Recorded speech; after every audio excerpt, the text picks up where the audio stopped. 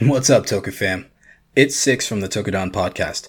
Just want a sec. We want to thank you guys for all the support you've given us in this colorful spandex, shiny belt-filled adventure. We want to bring you the best Toku-related entertainment possible, and it takes effort. Sometimes we actually have to research, and Carl falls asleep when he has to read the wordy stuff. So catch Tokudon live on twitch.tv/KaijuCarl, or you can find Tokudon on Podbean and any of your favorite podcast sites. If you like the stuff we bring you, and you want to support the show, you can head over to our Patreon, where for $2, you can subscribe. We'll even shout you out on the show. Also, visit our merch store for the latest Tokudon goodies. We got shirts, we got sweaters, we got what you want. Thanks for the sec. I'm Six from the Tokudon Podcast. See ya.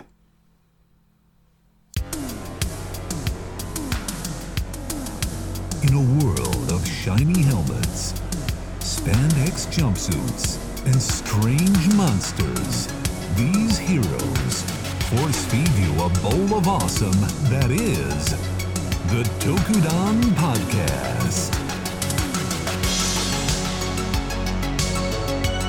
Join Carl and Rob as they haphazardly welcome you to the exciting genre of Tokusatsu.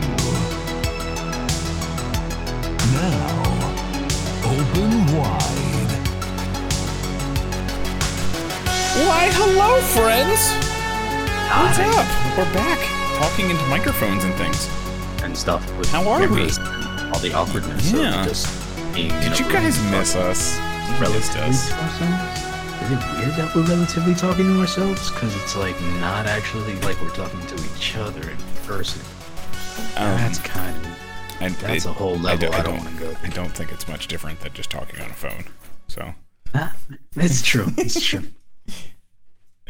yeah. So nice to see the beard. How's the beard been? It's good. It's good. It gets itchy if I don't put stuff in it, but it's good. Like food? No. Like, does it demand food? Feed Breadcrumbs. Horrible. Today, I request pasta. No. Oh, okay. Little Just making bit. sure. A little bit. I've you know. never experienced anything other than maybe like an itching sensation. So. Yep. No, I mean, sometimes you do hear this like kill. Oh. But you know, what? other than that, it's just kind of you put some oil in there, you put some moisturizer, you know, the usual. It's a world that I'll never experience, but I understand. And I appreciate the care that it takes to maintain It does. the charming. You can't just beard leave that- it. And I slightly envy it so freaking much because I always wanted the Guan Yu beard, man. Like I want to get to the point where I'm 82 and 82 again, you know, for the second time, and I have like that gorgeously elongated Paime beard. That But I it can has to be just thin whip. enough to, you can like whip it around. Like mine's Yeah, I have to be able to very whip it. Yeah. stiff and like thick, so I Like, can't really yeah. do that. So like, it So kinda like just, when you throw a punch, it kind of like it eats the arm and then Yeah, it just kind of exactly. crawls up. But yeah, no, I get that. I That's have the a- utility super of beards, is what it is. That's what we're going with. So, you know, One function day, over one day. form. Oh my envy goodness. me. Anyway, Anyway, welcome back to Tokudon, my friends. We took a little week off there after our 50th episode. That means this is big old 51. yeah, man. And we are going to be talking about Trio of Deep Sin, Kamen Rider Yo. Saber, the V Sin, Yo. and next. Oh, that's a cute little change now. I like it. Beast and X. It's interesting. It's interesting. But before that, what have you been up to, my friend? Oh well, I recently upgraded some equipment, so excuse me if I bump in and out here. But I finally have the design for Anzen underway. We're gonna hopefully in a little bit have him, and we're gonna start pumping out some dope little projects that we have lined up, especially considering these two. So again, things are starting to heat up with that. I've been really excited about that. Because of that, actually, it re-sparked this idea for restructuring the episode for. So I actually have a new rewritten idea that I have for like it's more focused. It's not so much of an open world because I kind of want to see where I can go with the idea after the first episode. Yeah. So we're gonna have a bunch of fun with that. Other than that, I've been catching up on Revice a lot, and I think next week we'll kind of do the recap for week to week. But honestly, Revice is like I've rediscovered a passion for Revice. It was like it had almost lost me for a bit because of the whole. I wasn't sure what they were doing with the demon situation. Then well, I'll save it for the talk. But essentially, one episode re-won me all over. I'm like, wow, holy crap! This should have been what Revice is. Okay. If they had been building to this, I get it. But I hope that it's not a one-off, because a couple episodes after, it's the aftermath of XYZ. So I'm just hoping that they keep that fire going, because it's really going good now, bro. I really hope you catch up. I'll catch up eventually. It's low on the priority list, but if we're gonna do it next week, I'll catch up. I haven't really watched it at all. I've been checking out the forums and the previews and all that kind of stuff. People talking about it. I haven't. Nope. Yeah. Well, we we'll get to the news when we talk on that.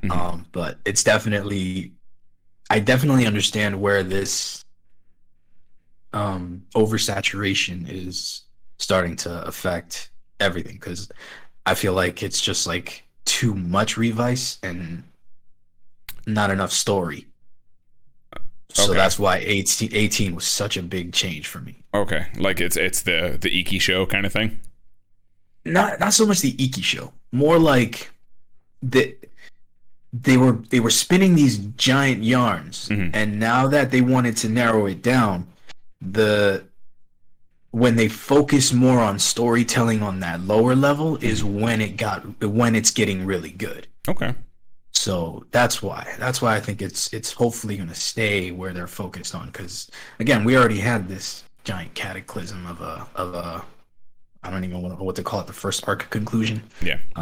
But you know what I mean? So I'm enjoying the smaller story, and that's what's inspiring me for this new episode that I wrote. Nice. Well, the rewrite for the episode is more of a focused. But yeah. Okay. I dig it. Yeah. Other than that, that's pretty much what I've been up to. Yeah. Myself, I have been consumed by a little thing called Elden Ring. Is that a thing? I've heard of it.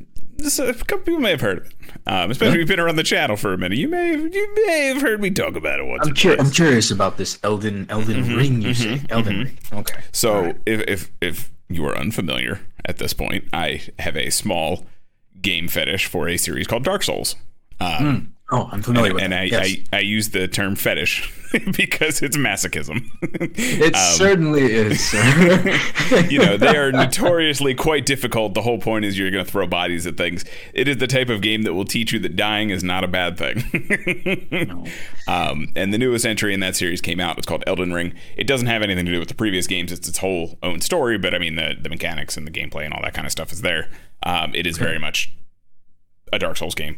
But at the same time, it's also Skyrim and Breath of the Wild and all these other huge open world adventure games. All right, so from what I understand, it's the Dark Souls people who teamed up with the psychopath George R.R. Martin to create the lore for this story itself, right? Yeah, so George, all he really did was create like the world, essentially, like the concept. Right. So that's where my question was since you've been playing it for a bit, and I'm assuming you're familiar with Game of Thrones and all that other stuff. Yep, I watched the show, that's for sure.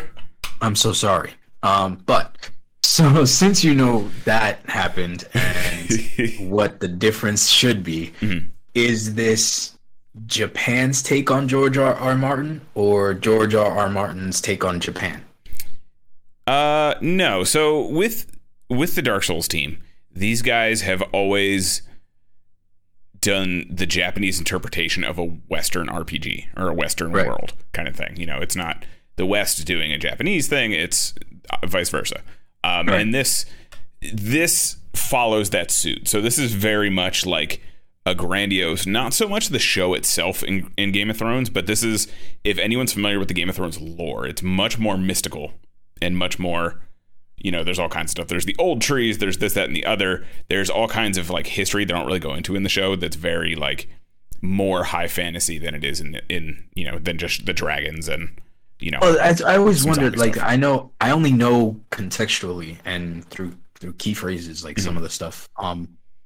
What is it, Children of the Forest? That thing, like, I hope that would have been a bigger thing. Yeah, so it's that kind of thing where, like, where it takes place in Game of Thrones, there's not a ton of that. It's kind of like flavor text, but the mythos to it is very much this like gods and possibly aliens and all this kind of stuff. And aliens, really? Yeah. So that's where Elden Ring kind of borrows from. It has this sort of crazy mythos that they embrace, but it's almost like living in this weird combination of like the Game of Thrones mythos and Berserk. That's like the world that they've created here. So you have these crazy, fantastical, like beautiful golden trees hanging out, but then at the same time there's this disgusting dude who's got like 15 arms on one arm because he just wants to become more powerful or some shit. I don't know. Oh. He's crazy.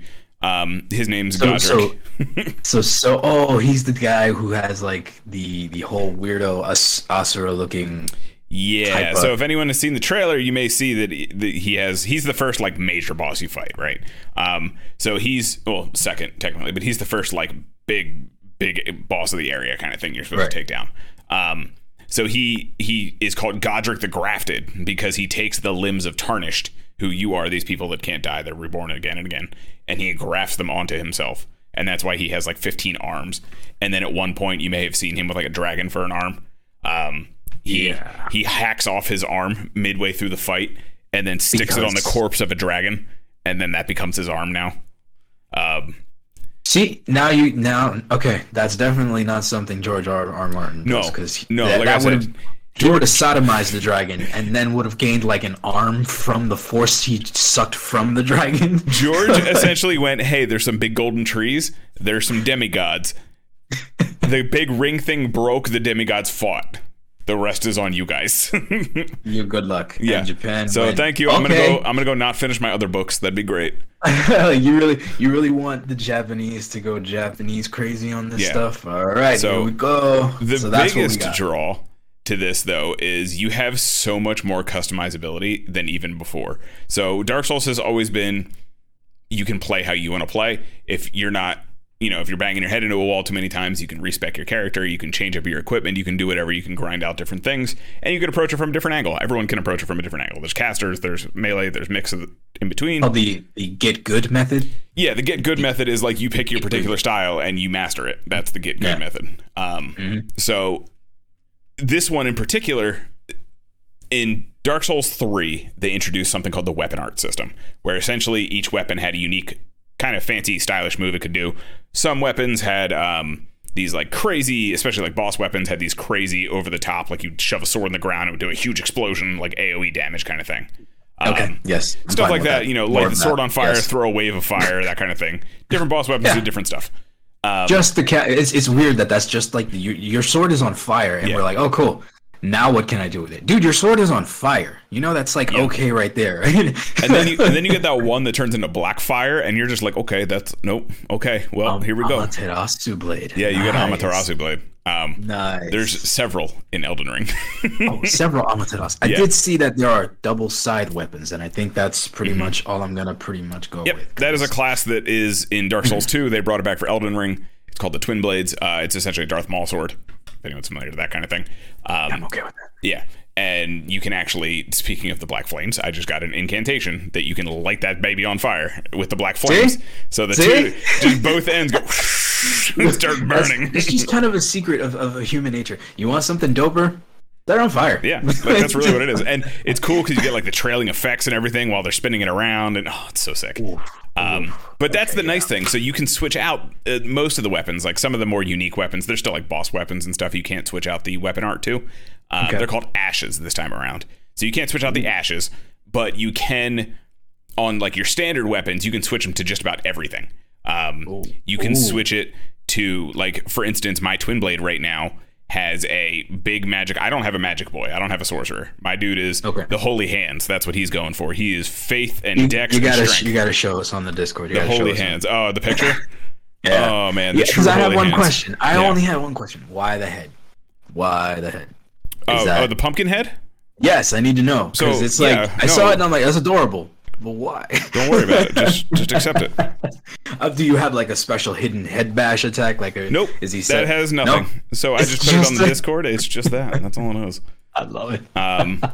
So let me switch over the screen here. I don't know what I should have expected. I should have expected a lot. So I'll switch this over. I see you guys talking in the chat. I will get to you in just a moment. I just got to switch to this because this is glorious in every way. Oh my God! Look at him! Look at him! He's so glorious. He's my little baby child. Elden Ring fall fashion. Yeah. So this is my pumpkin, if you will. This is the boy.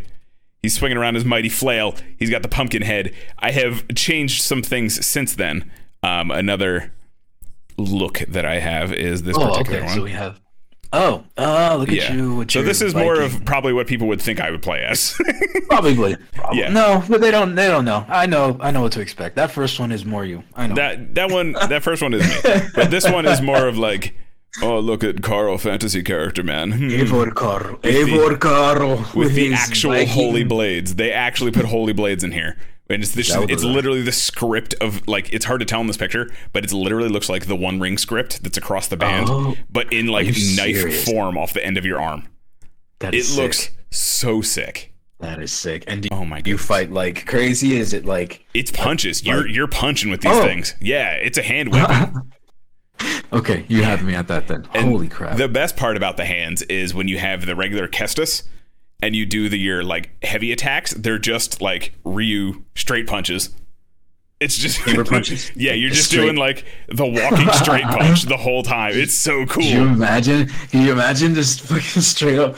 It's pretty much what it is. 1, 2, 3, and then the third one is like the Rio super. Boom! It's so cool. I need like an actual martial art fist though. I need the actual like bah. You'll get it in DLC if it's not there. You haven't found it's got to be there. Legit. I tag them like once a week that I need these things. So didn't you send me a clip of like this giant death hand just emerging and like yes. So not only that is there's dragon incantations as well. So faith is not just like praise God, holy order, paladin, right? In this one, faith is incantations. That means pyromancy. That means dragon spells. That means blood magic. That means a whole beast magic. It's crazy. Like sorcery it's a bunch of different schools, like it always does. It has, different versions, crystalline, all this kind of stuff that are pretty typical in the series. But faith this time now has a whole umbrella of subset stuff. And it's pretty awesome. Because I just wanted the meme of like the holy hands coming at you, like coming fast. Repent, mighty sinners. I would just imagine like, okay, you're just a normal hollow just chilling out. You know what I mean? You're already miserable as hell. Some giant dude comes up with a boop stick already with a pumpkin head. You know what I mean? You just hear this is how it plays out, right? Like you just have the shadow of the pumpkin comes over them, right? And they look up. Minding your hollow business, just like. Yeah, and then you're just eclipsed by the pumpkin head, right? And then all you hear is the clink of the chain as the flail unfurls. And he just says, "Come all ye sinners, repent." I am Pumpkinhead. This is Pumpkin Smasher. Pray to your pumpkin god. I love it so much because, like you said, like it allows you to just play with every aspect of it. My one problem that I always had with Dark Souls is the build process. Like, I like the picking up the boop stick and doing the boop stick. Yep. But the point is to be able to do all the XYZ stuff to like interlay with all that. And I didn't realize how much of the game I was missing then. Yeah. Versus what you're saying now, it seems like the point is to mix it up and do that kind of stuff all. Yeah. You can respec in this game, which is good. It's good to know. So essentially, usually when I approach a Dark Souls game, the first run is experimentation. It's get stats to the minimum of whatever weapon you want to try. Every round is experimentation. Yes. Every round. But then you get to the point where, it turns into my pyromancy ultra great sword, where this is down to a science and I become a surgeon with a 10-foot long sword. That sort of thing. I think the first time I ever went hardcore on like no fucks was the Mass Effect Renegade decisions. Like I remember I did one on accident and I was like, well, I guess that's it then, because there's no way I'm going to go back and resave. It's great. It's so great. I love it, though. Like, I can't wait to play. Hopefully I can pick it up soon. I'm so excited. Do they have a better PvP then? Like, because I know it was completely unfair to get demolished. Or is it not out yet? I don't know. No, it's out. It's there, but you can opt into it. I don't. Oh, I see. Yeah. I see. So we haven't really been playing the PC version. The PC version is very messed up at the moment. Wow. as anyone who tried to tune in on Friday saw. It is rough and eats CPU because there's apparently an issue with it. Yeah, even on the lowest settings, I couldn't run it, and I have a solid CPU. It's not the best thing in the world, but like it's a solid CPU, and I can run most modern games on high. Like I can. This one in particular, for whatever reason, is just not optimized very well. So we haven't done a whole lot of co-op on the PC version, but the nice thing is about that is I'm not getting invaded every 3 seconds by some asshole with like some big dumb hammer that's somehow rolling past me and like teleporting to backstab me kind of thing. So because I'm more of a campaign person just because of that. I hate being in the middle of a game and some asshole is like, hey, I'm just gonna cheese you to death, okay? Yeah, I usually stick to the NPCs, right? Like when I summon, I try to only summon the NPCs. I try not to summon actual people when I'm doing a boss, that kind of thing. So yeah, I feel you on that, and it's nice that you can kind of opt into it that way too. Like always, there's like things where you can pop and you just invade a world if you want, but most of the times it seems like you're gonna go into a gang squad at this point and like 3 or 4 people hanging out with the host, sort of deal. Give it time. Yeah. Give it time. Well, like it's the first thing I played Dark Souls was 3, and that was like jumping into the kiddie pool. Yeah. But then by the end of it, you're just forgetting it. But I mean, like it was that, and then is it faster like Souls? I mean, like Bloodborne. Oh my God, Bloodborne. Thank you. It is a solid. It's fast like Sekiro, if that makes sense. Bro, I'm seeing like ratings of 10, and I'm like, are you serious? No, like, it's fantastic. It's goddamn glorious. So thank you for the bits. Appreciate you, Froggy. What's going on? Thanks, Here, guy. take a drink. Salute. Because I'm interested. Because like I know that it takes time to learn. Yeah. Obviously, but me who hasn't played in a while, how bad of a time am I gonna have? The great part about it being this crazy open world is if you want to go and like have a dick measuring contest with a boss, you can. If you want to baby your way through and learn the game properly because you've never played one before, you absolutely can. That is the beauty. Like, there's a suggested path. There's literally a golden arrow that points to like your suggested path from your bonfires. Okay. But you can just go wherever you want. Like, you can straight up run to like, instead of the first boss, big air quotes, first boss, you can run right to the east and go to the big gravity badass who's like probably going to mess you up, but you'll level up a lot faster if you can be cool about it. So you can do whatever you want. That's the thing. The world does not scale to you. I see. I spent 99% of my time exploring the open world, and there's a bunch of little mini dungeons that are either just like a couple rooms and then a boss or just a chest. There's all kinds of little mini things hidden around the map. It's quite crazy. So we got some stuff in the chat here. Let me see. Can you pet the spirit horse? You cannot, but he is the best boy, and he tries very hard. Is the horse combat pretty good, or is it just it's fantastic? I love the horse combat. Yeah. It makes one of the first encounters with a horse that you're supposed to do anyway is a dragon boss fight, which you may have seen in the trailer. Big dragon like swoops into this lake. It's meant to be done on a horse. Like, it does these crazy range attacks. There is no way you're escaping without the horse. Like, you got a double jump, you got a dash kind of thing. It is so cool. It is very difficult when you don't have a projectile. So I'm running around with my twin blade, like slashing at his ankles on my horse until this thing's dead. But that is how I got that sick dragon spell. So that's how I got the big boot of Dragon Palm. Blah. Oh, he gave it to you. Oh, you trade a dragon heart to get it. Oh, it's easy to get. You carve out its chest, in the closet, bro. Grab its heart, and you go, "This is mine now. Give me the cool thing." So then, I rode my horse. This particular spell, right? Just for the people, because I recorded it on my phone. I don't have the video anymore. Yeah, it probably looks like a potato. Yeah. So you float up, and then your arm just becomes a big dragon arm, and you slam it down, and there's this huge explosion outwards. It takes all of the mana that I have right now, but it's worth every single point of it. It's exactly what it looks like. Because as soon as you see that impact, it's like the AOE is pretty. Everything decent. goes like, flying. It's crazy. That's nice. Oh man. And that's probably like what a tier 1 spell. Like.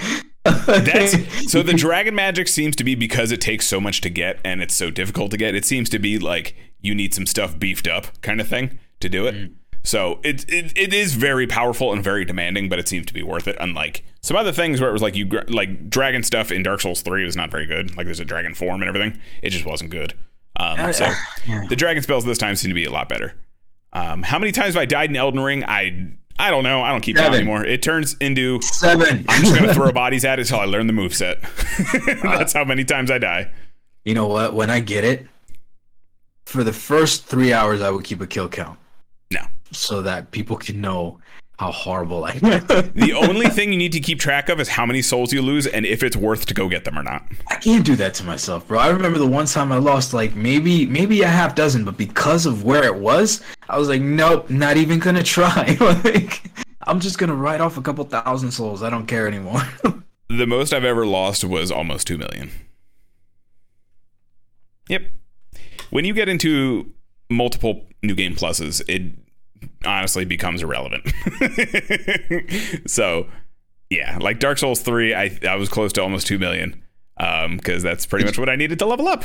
So, did you even manage to get it back? No, I died before I could get it back. Yeah. Because I did the rookie mistake of trying to run through a section I shouldn't have ran through to get my souls and got caught in like a rock and then like 2 dudes ran up on me kind of thing. For me, that's like everything. Though. Yeah. Like, I'm like, oh my god, I can't imagine losing even 2,000 souls. That hurts. 2 million? It is chump change. Once you have that pain of several million, nothing matters anymore. You can lose whatever. Like, yeah, it's literally just like, what was that? I'm sorry. Yeah, like who gives a shit? Continue. And then Gary's asking about Tsukiyomi Blade. There is, like I said, there's all kinds of dark fire spells and all this kind of stuff that you can get. I'm sure there's at least one weapon that's its innate ability that you can't change out. But I have a whole bunch of like dark pyromancy I can do now. I can light my blade on fire, that kind of stuff. Yeah, that's what I want. I just want to be able to light one scythe on fire if I can, at least. Oh, you absolutely can. The scythe moveset's pretty sick. I think you'll like it. It has Gehrman's kind of like spin jump moves and stuff for its weapon art default. Oh, Gehrman's horrifying. Yeah, Gehrman's horrifying. It's pretty horrifying. So it's cool. You'll definitely like the scythe. Froggy asked if we saw the handoff last night. I did. I don't know if you saw the handoff last night, but we will talk about that when we get to the news as well. Yeah, I queued it up on the thing. I was watching it. It was a good handoff. It was a good one. Hold on. Yes, you do a once upon a time to take the dragon's heart. Yep. You just rip it out and then you sacrifice it to an altar. Like you should with all hearts. It's the only way. This is the way. Yeah. That's Elden Ring. I'm going to try and figure out how to stream it. You guys can check it out during the week. I'll post up on Twitter if I do. Because that last stream was rough. So hopefully they'll fix it soon, or I can find like a mod that helps mitigate that a little bit, but we'll figure it out. In the meantime, I'm just going to keep updating you guys as I go. So I'm excited to play. I really am going to get it because I'm in the mood for that because I was just playing Fallen Order. Okay. Yeah, that's right. I forgot you were playing that. And it had like the vibe. It's a vibe of a Dark Souls game. It's basically Star Wars Dark Souls. Mm-hmm. But just the basic thing. Like it took me a minute to not attack with R1. Yeah. So that's like I was like, wait, no, this is not that game. But at the same time, I'm like, okay, if I can, dip my toes into here, and then I got to Dathomir. Mm-hmm. And the arrow guys can shoot twice, and I was trying to master my deflection thing. I'm like, I can do this. Oh, I can do this. Okay, this time. And then I died, and I'm like, damn it. I beat the tutorial world, right, where you start out, and then I immediately beelined to the red planet, whatever that one's called. I don't remember. Dathomir. Is that Dathomir? Okay, yeah. You're not supposed to go there next. That's like I realize that now, but I'm already here, and I'm like, you know what? I could do this. That's what it was, right? You're like, wow, I'm already here. And then I found out you can get the Darth Maul like double-bladed lightsaber there. And I was like, well, we're here now, so we got to get it. Oh, I have to get it. Oh, yeah. I'm not leaving. Okay, because I was debating. I'm like, do I go level up first? No. You can run to it if you need to. You can just look up a run. You can literally bolt to it. That's what I did. I was like, I will clean up all of you later. I'm getting this sword. I'm getting that sword. This is it for you, Fox. No, I'm all right. So now that I know that's the goal there. Cool. Yep. All right. That's the move. So all right, done deal. Yeah. But yeah, so like now I'm excited because of that. I'm really excited to play Elden Ring and probably see what else I'm gonna do there. But oh yeah, absolutely. I fully expect to sink 100+ hours into Elden Ring before I'm done my first playthrough. Minimum. You have traded your life for this minimum. Because I saw the full map. The starting area where you are is not even remotely close to all of it. I expected it to be like because it is going to be updated, right? Like they are going to be DLCs on this. I can almost bet there's going to be DLC of some kind. So I'm wondering if there's like areas that don't have too much going on that's kind of indicative of what might, you know what I mean? I'm not sure, because like you start, let's say the starting area is this big. There is a whole other continent that is this big on top of it. And then there's also a basement to all of that. So I don't know how big that basement is, because I wandered down there and I was not welcome. So I left. Okay, they said you came to the wrong neighborhood, and I left. Instead of those demons, they're just like, hey, sup, friend? It was a bunch of spirit dudes, and they hit really hard, and I was like, I am not prepared for this. I will come back and talk to you guys later. You ain't from around here, are you, friend? They were No, like, I'm not. I smell bitch. I'm sorry. All right, I'm looking I was like, forward to okay, playing. yep, nope, I'll stay in my lane. I'm sorry. And you know, like, watch there be like another in that basement, be like the one chamber, that sub basement where there's like that ultra mega boss that nobody finds for like 13 years, and then some asshole is randomly gonna be like, hey, in the sub level D in the back room of section C with coordinates A and M, and boom, like, what the fuck is that? And but that's also like the best part about these games, right? Like, very few people, I feel like, no, I shouldn't say very few, but a majority of people haven't experienced a Dark Souls game fresh before like this, right? And for this to be the first one that you're experiencing fresh when everyone's discovering everything, like, this game is so huge, we're going to be discovering stuff for months, right? They still discover things in Bloodborne 4 years later. Like that guy, what's his name? Vati Vadia? Like him, it's incredible, his story, because he was like us, just, you know, appreciating something, got crazy into it, and he's like, the reason I know all of the lore and all the secrets and all that stuff is because of his videos, because I don't get to play it. Yeah. But because I don't, it doesn't change how I appreciate it. I really like the Soulsborne universe. It's just super interesting. And now that Elden Ring is out, like, I see that he just released a video that's now officially under Bandai Namco. Like, dude, like, are you kidding me? Like, that guy's come up, and it's literally just because of his passion. Like amazing. I want to, because I saw it was a beginner's guide. I know that there's a bunch of selections that I'm going to have to go through, but because of the idea that you don't always have to continue one version. You can always restart. You can always revamp. Like, I never got to play the magic side so much, and that's what I want to play now. Like, I want to try that, because I would start with Elden Ring. So Elden Ring does a really nice thing of making literally everything viable at this point.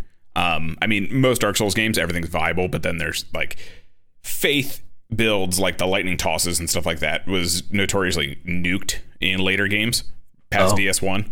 So this time it seems, because they add pyromancy, because they add the beast stuff, they've kind of brought that back up to that variety, like I was saying, to where you can really do whatever you want, and it's really just a matter of finding what you think is cool.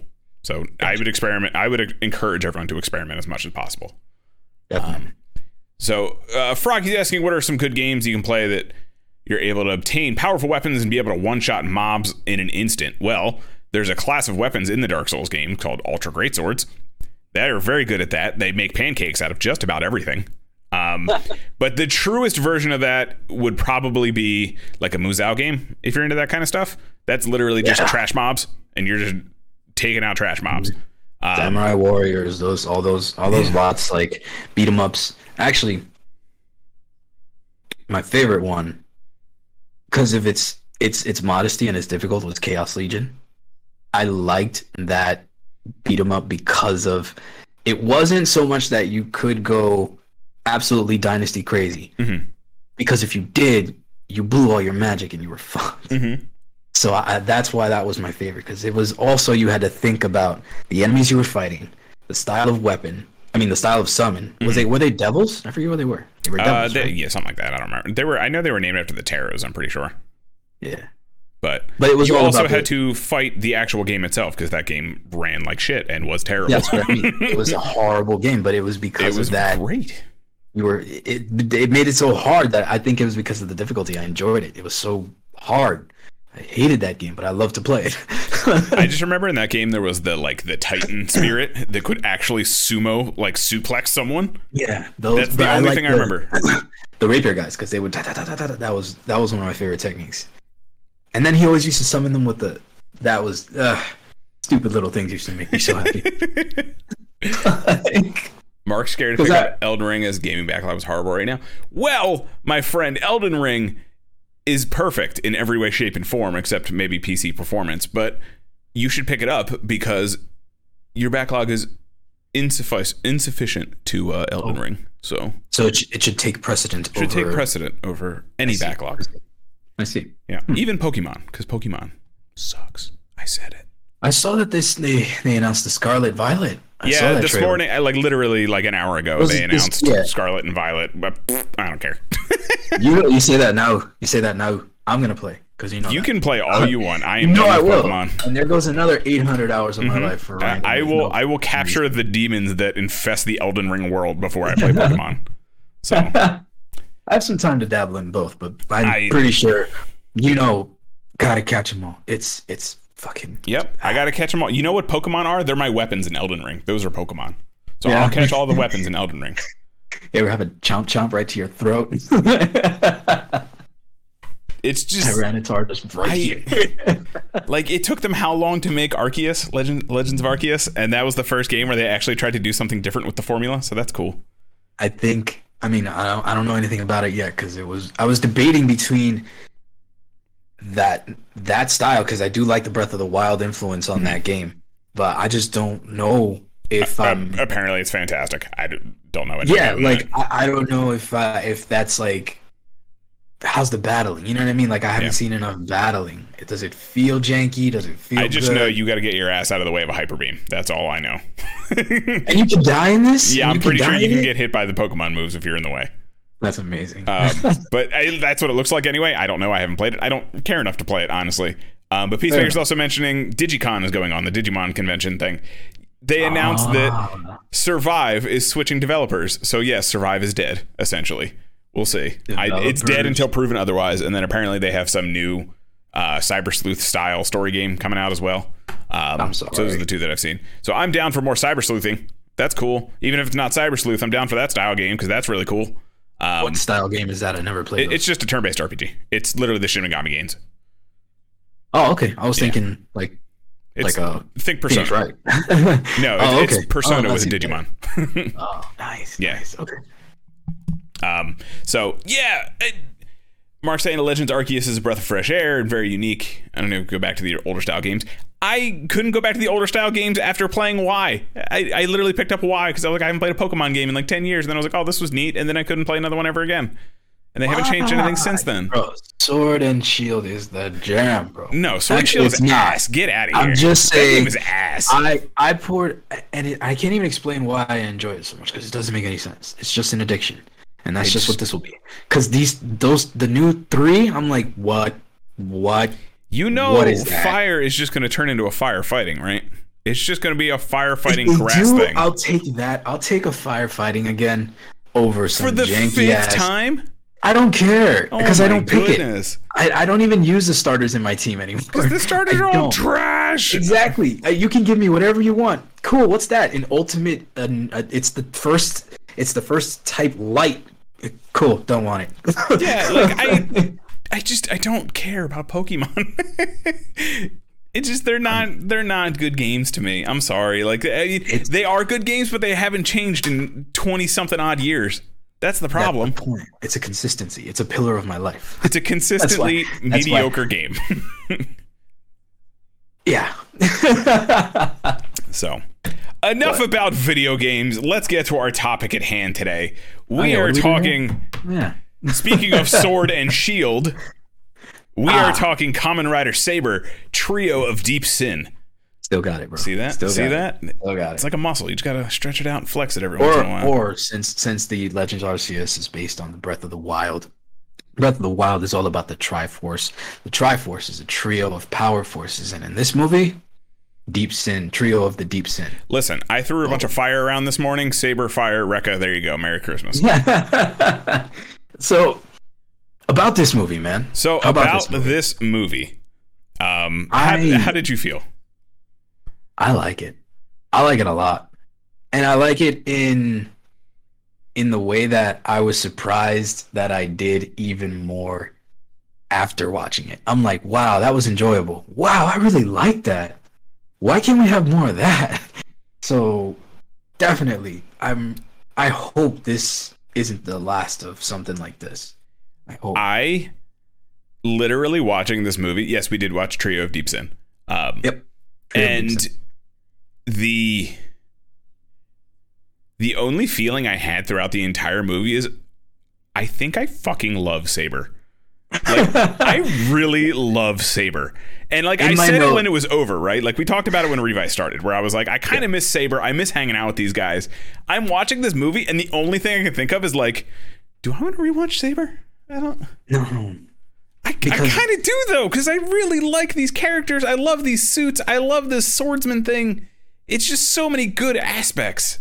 Didn't you wish that the Saber we would have got in that original pitch? Mm-hmm. I think this even fits that movie. You know what I mean? Like, absolutely. This could have fit that plot. This fits that plot more than it does this one, only because the theme of this movie is all like consequences. It's all like dealing with what we never really see in the Toku world. I want to get back to that because I have a lot of thoughts on that. That's the point. Yeah. Like, it tackles probably my favorite subject I've seen in a Toku movie in a very long time.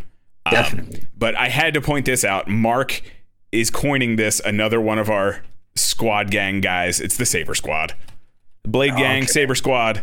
Saber Squad. That's okay, because I like Saber. I will be on the Saber Squad. Can I be on the Saber Squad too, Carl? Yeah. Okay. That's fine. Yeah. I'll still beat you up as Blade. That's fine. It's cool.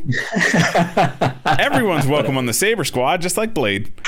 I really, really, really liked this movie. And the reason why is because it's the kind of movie that like takes the individual aspects that I liked from Saber and exemplifies them, right? Like it takes kind of cartoony cutout characters, throw some stakes in there, but it's also like these characters are older, they're a little more mature, they're not what they used to be, you know, they're not the happy bubbly swordsmen anymore. They're kind of like doing their thing. And it definitely brings that full roundedness to you see that it's not contrived in terms of where except for one, but what I mean is like all of the characters that they reintroduce to us follow, because I think it's an 8-year time span, something like that. 8 years later. But it's a progression that doesn't feel unnatural when you're reintroduced them. Like, why is he doing that? Like, it actually, I can see them doing that. You know, it's not like Rintaro's now an astronaut. You know? Because they always do stuff like that. I feel like the Forze group kind of did that. It was like, this person went on to be president. This person's now an astronaut. This, you know, I mean, the astronaut one makes sense because they're all goddamn astronauts. But you know what I mean? You understand what I mean? Or like Aruto becoming an astronaut all of a sudden. That sort of thing. But your boy becoming a teacher was like the most heartwarming thing. It was so good. I loved it. I'm like, that makes perfect sense. Yeah. But we didn't see Sora. You know what I mean? No. I was like, where was Sora? Because he probably wasn't old enough and they couldn't find a kid that looked enough like him.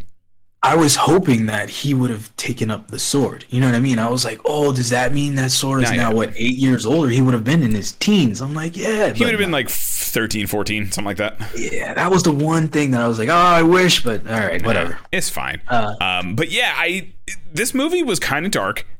A little dark. But very bloody. Yeah, there was a lot of like... Surprisingly a good amount of blood. Surprisingly amount of blood. But it's like Amazon? I was like, what is this? Okay. Just in tone overall, though, like it literally opens with some kid being horribly traumatized by the battle that they're fighting. So it's the bookstore, I think, or something like that, where there's a fire going on. All you hear is this child screaming. And it's not like the bad... I mean, it is bad, but it's not like your typical... You can... No, this is like... like the child is like real trauma cry. Yeah, like it is like legit. You're like, okay, I gotta be concerned too. Like, Toma shows up, saves this kid. And I gotta tell you, like, while I was watching, I was obviously taking notes, making sure that I was trying to do my job. But Big air quotes on the job there. The dynamic,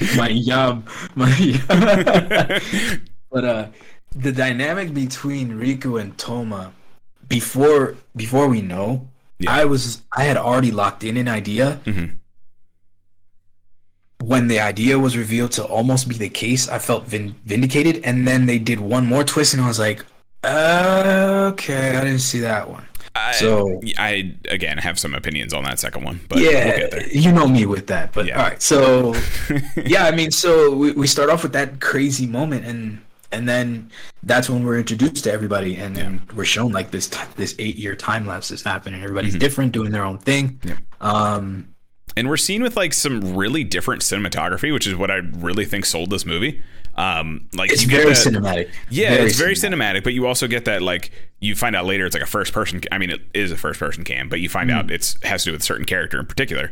Yes, but you know, it's a dope trick. It was a cool little thing because it was like almost like a documentary following the sabers, all the different swordsmen. You're expecting some kind of revelation down the road about who this third character is. You know what I mean? Like they don't address it at all. It's just you're in a conversation. Yeah. And I don't know, but we'll get there. But I liked it when they did it the first time, because then it's like, okay, this is document. Then they did it again, and then they stopped doing it. Yeah. So, but anyway, the first scene that we're after is this new character, Mamiya. Well, before you do that, I should just go ahead and say, obviously we're going to talk about this movie. Just came out, was just subbed. There's going to be major spoilers in this, so if you do not want to hear those spoilers, go watch the movie and then come back. So they know what they came for. I know. At this point, I feel like it should be expected, but just in case a random new listener tunes in and goes, "Oh, what's this thing they're talking about?" There's going to be crazy spoilers. All spoilers, honestly. Yeah, it's all spoilers. So buckle up. So yeah. Anyway, go on. Okay. Continue. Mamiya, new character. New character that we're introduced to kind of like in the first couple minutes, and he is another childhood friend of Toma that we just met. So it's good to see you, childhood friend. How's everything? It's very it was one of those that they don't even play to it as hard as I thought they would, but he honestly he the actor works because I believe the performance.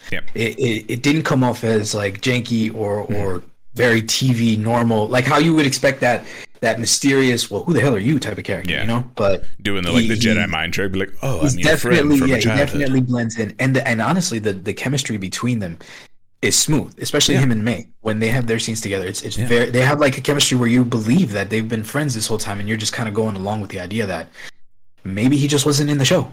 I genuinely thought when May first showed up on screen, I thought Toma was living with them because I thought it was the bookstore that burned down, like you said. I thought it was like his original bookstore.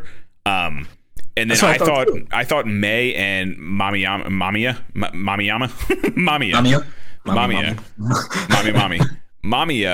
and May were husband and wife, and Toma was just kind of crashing with them. That was the dynamic I thought it was. Then Toma was kind of looking after the kid, sort of thing.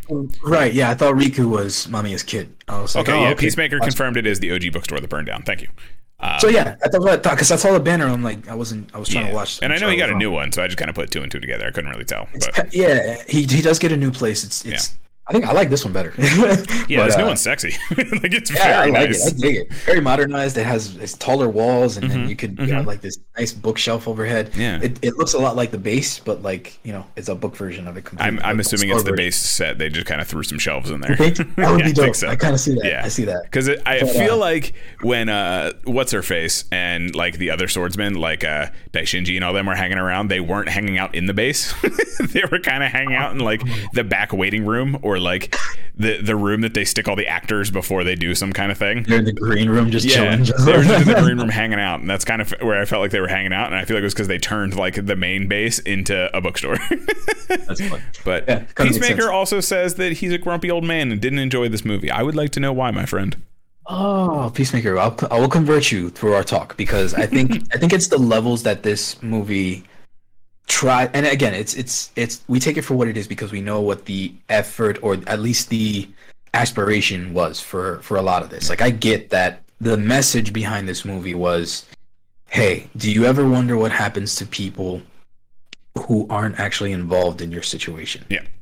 Do you ever really think about that? And what strikes me is that because of Revice, Revice is now dealing with that in terms of the main character. The episodes I'm still catching up, but it was interesting to kind of make that relation where in Revice you're getting this aspect of the hero doesn't actually care beyond the immediate danger. And even then, once that's done, that's it for them because they just move on.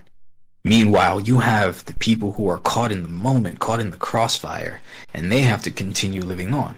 And a lot of them don't make it out okay. And that's what this movie implies. Is like, listen, we understand that this is cool. You like Saber, you like this fantasy thing, but how about a dose of reality for you guys? And that's its strongest part. That's the coolest thing about this movie. It's like, oh, what if all of your crazy big, like, world-ending explosion things had repercussions? How about that? How do you feel about that one, champ? And everyone goes, oh, fuck. Oh, no, I don't like that. No. I don't want that. Oh, no. Oh, no. I also, some of their reactions, and we can get to it in a minute, but some of their reactions, I also was like, oh, no, that's not what you're supposed to say. Oh, no. Yeah. I mean, again, they had to do a lot of hand-holding in some of the messages to get a lot of it across. But, I mean, dude, like, okay. Well, let's go through the plot here. So similar to what was the last movie we watched? The other crossover we watched, the Senki, superhero Senki. There's kind of like 3 plots going on, and then they all converge at the end almost.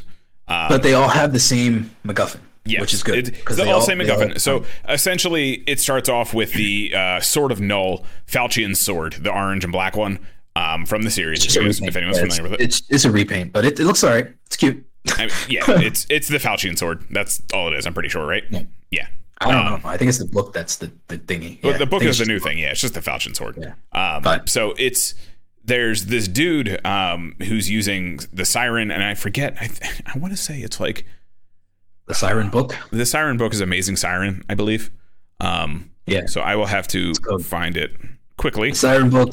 Long ago, legend spoke of a beautiful voice that would one day echo throughout the world. There it is. You always come in with the texts. I dig it. That's one of my favorite parts of Saber, honestly. The henshins are that single part, and every time. I'm trying to find the writer's name. I don't remember the writer's name. Oh, I don't even know. So, like you were saying, the whole point that the 3 stories are going on. Each of these are catered to the main 3 writers specifically, and it has to do a lot with the stories that. One story with Rintaro is about his father. His father comes back suddenly, magically, and reveals to him that he is trying to erase all the writers to save the world, and that's a problem.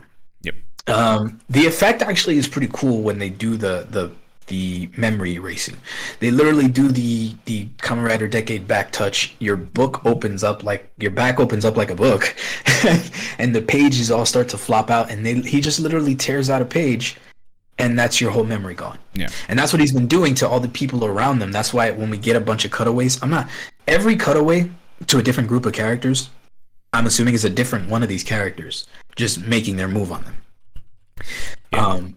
We're told that it took the 8 years for the 3 stories to unfold in terms of this big payoff. So over the last 8 years, since the end of Saber, this movie has been developing through the scheming of these 3 characters, because we should probably let you guys know. It's not just one dude. Because we have 3 plots going on, we have actually 3 villains. And it's not too conspicuous as to who they are, because it's pretty much revealed pretty quickly. The pacing in this movie is really fast, and I think they had to because they weren't trying to do the mystery so much. I think they were trying to relay the message more, where conviction matters more, not how do I save this person? There's got to be a way to it lets go of that idea. in favor of the reality. Like, this is karma. This is consequences, bro. Yep. And like, karma is the big thing, the big message in this one. And I think it'd be easier if we just kind of take it like in the order that they are. Like, let's start with Rintaro's little chunk here, and just kind of focus on that for a minute. Also, I don't know if anyone's familiar with JoJo. This ability that he has is literally a stand power from JoJo. It's not Zoworldo, but it's used by Rohan in part 4. He's a mangaka, and his whole thing is like he would open up their face and like rewrite stuff in there as like a manga artist. Guy. Yeah, I didn't even think about that guy. So it's essentially that power. You can rewrite the history, memories, all that kind of stuff. He just like inserts himself into like memories and things like that. It's ridiculous. Like the Bleach dude, I forget his name, Tsukishima. He also could do like the rewrite of your history, but he would insert himself.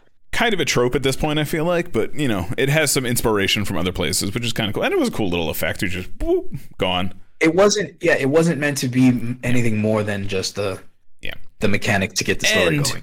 The 3 riders, Saber, Blades, and Espada, the only reason they are unaffected by this, even if they get, their pages pulled out, the only reason they don't disappear is because of the 3 people using the Faucian belt. Their memories keep them in existence, essentially. Which adds, once you learn that, adds a whole other level to this, which I also thought was quite fantastic. And we learn this in Rintaro's little chunk. So his dad shows up and he's trying to explain to Rintaro, like, you have to be aware of your repercussions. Like, you think you're doing good, but you have to realize how many people you're hurting in the process. And I think he used the analogy of he's had to sacrifice a few to save many before, and he'll do it again. And I think, the swordsmen are that for them to, in his eyes, save, all of humanity. And that's kind of his motivation. So he gives Rintaro, after he drops this bomb, he goes, "Yo, by the way, I'm your daddy." And then he drops that bomb and says, it was still just like, "Yeah, by the way." And I'm like, wait, nonchalant. So I ridiculous. thought that was going to be the focus. I was like, oh no, it's going to be a daddy story, but it's really not. I thought it because and then I was like, wait a minute, isn't this supposed to be like an Espada thing? Like, wasn't this the whole point? Right. And then and then that daddy thing is over in like 2 minutes. He goes, "By the way, I'm your dad." And then Rintaro shows up the next day because he gives him like 24 hours to think about whether he wants to help his dad or fight his dad. And then his dad is like, "Oh, I'm gonna have to destroy you anyway." That henshin, that henshin is so fire. I think I wrote the name. What is his name? Kamen Rider. The Faucian one? Eternal Wonder. When he transforms with the Eternal Wonder book, just that pose that he does. It's such a simple strike, but the effects are so good because of the quality of this movie. Like, I think if all the henshins in this movie look amazing, and they don't really do the whole like CG room thing that they do. No. Which I think is what makes it even stronger. Like, when Rintaro does it, he just strikes the pose and then he like brings it over and then like water washes over him and then he's Blades. You know what I mean? Like that kind of thing. Yeah, like it's not the whole cutaway. And Peacemaker's also asking, is he his real dad or is he a fake dad because of the memory stuff? I think it's his real dad. I think it's his real dad. I think it's his real dad because at the end of it they show him again. But he has to defeat him. He has to defeat him to stop him because he chooses to embrace hope or whatever. Yeah. I mean, of all of them, his felt the quickest. Yes. And it felt like it's to get out of the way of Espada and Saber is what it felt like, honestly. Yeah, and I really felt like they undercut him because it was like, he had the biggest connection to his other person in terms of the rest of them. I mean, when you consider it, he had his dad, didn't have his dad, got his dad again. My thing is, so with that, and we'll get to Espada in a second, but Espada's was cooking over these last 8 years. Rintaro's was, I haven't had my daddy in the last 20-something years. My daddy's back. Okay, hi. That's kind of what it was. So, Rintaro's is cool. He goes into Hyojo Senki pretty quickly and does a pretty vicious kick. He does like an icicle on his foot. It's his regular rider kick from the show. He gets the wings and everything. But then like he kicks his dad. His dad doesn't have any marks on him, but he just like spews blood everywhere.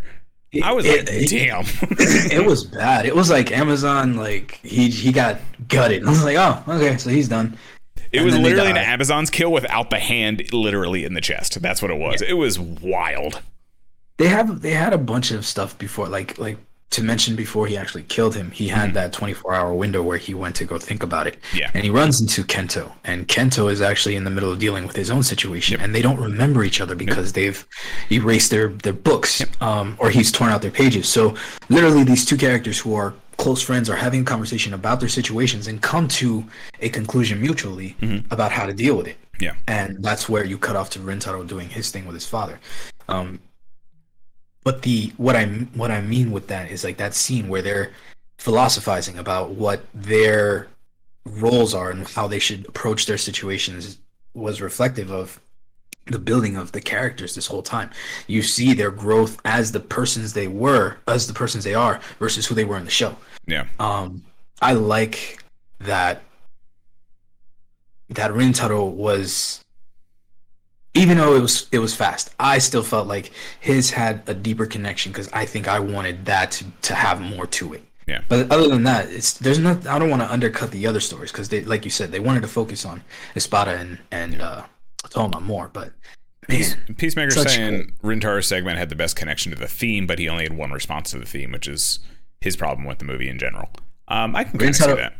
Rintaro, but I think maybe they chose the wrong character for that because I don't think Rintaro had another approach other than what he took. You know what I mean? I think it would have depended on the character that had that, but it wouldn't have been anybody else. And Zeger's asking, why are Japanese more bloody than the US Toku shows? I think the Japanese just do more Toku. That's the only reason, really. I mean, they literally drop F-bombs and everything in the show too for kids. So I mean, it's definitely a censorship thing. Yeah. But yeah, so Blades, he finishes his story, the book goes away, and then Blades disappears because his father was the last one who remembered him. And that's it. That's it. That's it for Blades. Rintaro is gone for the rest of the movie. So dope. So then moving on to Espada, like I said, his connection to me was a little bit deeper because it's been cooking for the last 8 years. So he met a young lady. It sucked. I'll give you that. So he's been cooking a relationship with a young lady for the last few years. Yuina. Her name is Yuina. Yep. And they are planning to get married. They are engaged. And they're talking about where to actually get married. He mentions a church at one point, and then she gets like defensive almost. And he doesn't answer him. She gets like real stoic and doesn't like even respond. And that's kind of because she doesn't even respond, he infers that it's negative. Yeah. So he's just like, so he says like, oh, you're not over, your late husband, I think it was. And which I get, like, that's a very natural reaction. Like, you try to move on. Some things are still a little sensitive. I get it. That's a very natural reaction, in my opinion, that Yuina had. And then, so Kento steps away. He's like, I just need a minute here. Like, I got to think about this. I got to clear my head.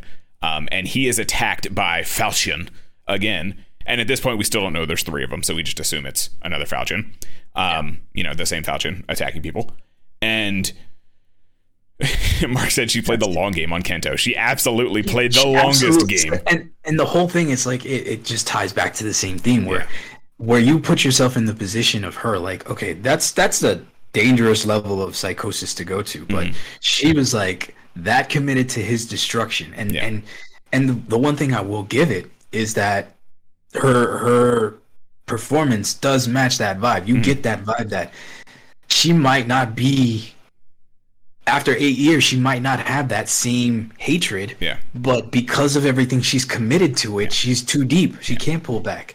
Yeah. And that's what she said, as that first fight goes, he wounds her. Yeah. Right in the arm. He wounds the rider. He wounds the rider because he's just randomly attacked. Yeah. Wounds the rider, fights it off, they escape, whatever. And then when he gets back to the apartment, they're talking again, and she's trying to apologize for the way she acted. And he knocks a glass over, and she goes to reach for it, and then winces and holds her arm. And that's when Kento's like gears start turning, and he's like, "Wait a minute!" And he pulls up the thing, and it's the slash that he had given the rider.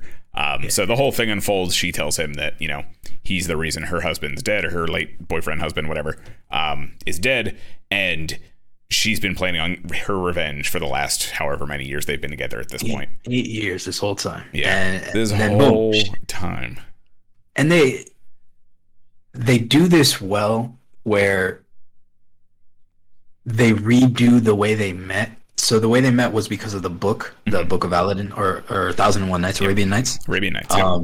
So they meet because of that book. That she dropped it, he picked it up. They had the same copy. Hey, I love you. Okay. And it turned into like Aladdin wasn't ever really a part of that, and she was like, wait a minute, it actually was. No, it wasn't. You're crazy. And then it turned into a whole thing, and then all of a sudden blossoms and love and they do happiness a cute in the air. Cosplay version of it. It's adorable. This little love story. That's how he better than proposes. Twilight. Better than Twilight.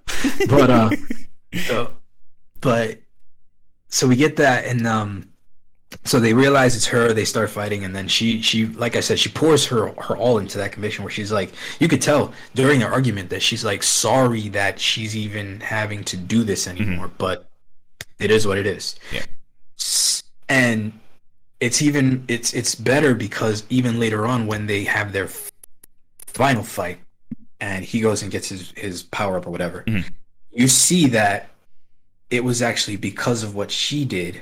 Yep. She left a book in his closet, or with his writer books, with his wonder books, and that gave him the power up to defeat her. Yep. She wanted to, and it was weird because the way she was saying it as she was dying was, they have their fight. It's sad. The deal was after they fight, she loses. Yeah. But the deal was, it would take her. Yeah. There's a contract with the book that the swordsmen have to be erased, and her contract was that she had to kill Kento. And when she is defeated and does not erase his memories because she still is actually, she's actually developed feelings for him. Yes. That's when the sword betrays her and stabs her instead. Yeah. So it's, I don't know. This one hit kind of close to home to me. I was like, damn, okay. It sucked because she gives herself, and she's like giving him this heartfelt speech of like, look, I know you're going to disappear too, but at least you'll be around a little bit longer. And then Kento's screaming, like, just do it. Like, I hope you'll survive. And I was like, oh my God, and my he's heart. like, don't die. I'm like, okay, like, bro. So she runs into her room because she knows Kento's going to try and save her, all this kind of thing. And she's resigned to her fate. It is. And they do this kind of like tropey between the door screaming thing, but it still hit real close. And I got a little choked up. I was like, oh my God. It worked because it wasn't over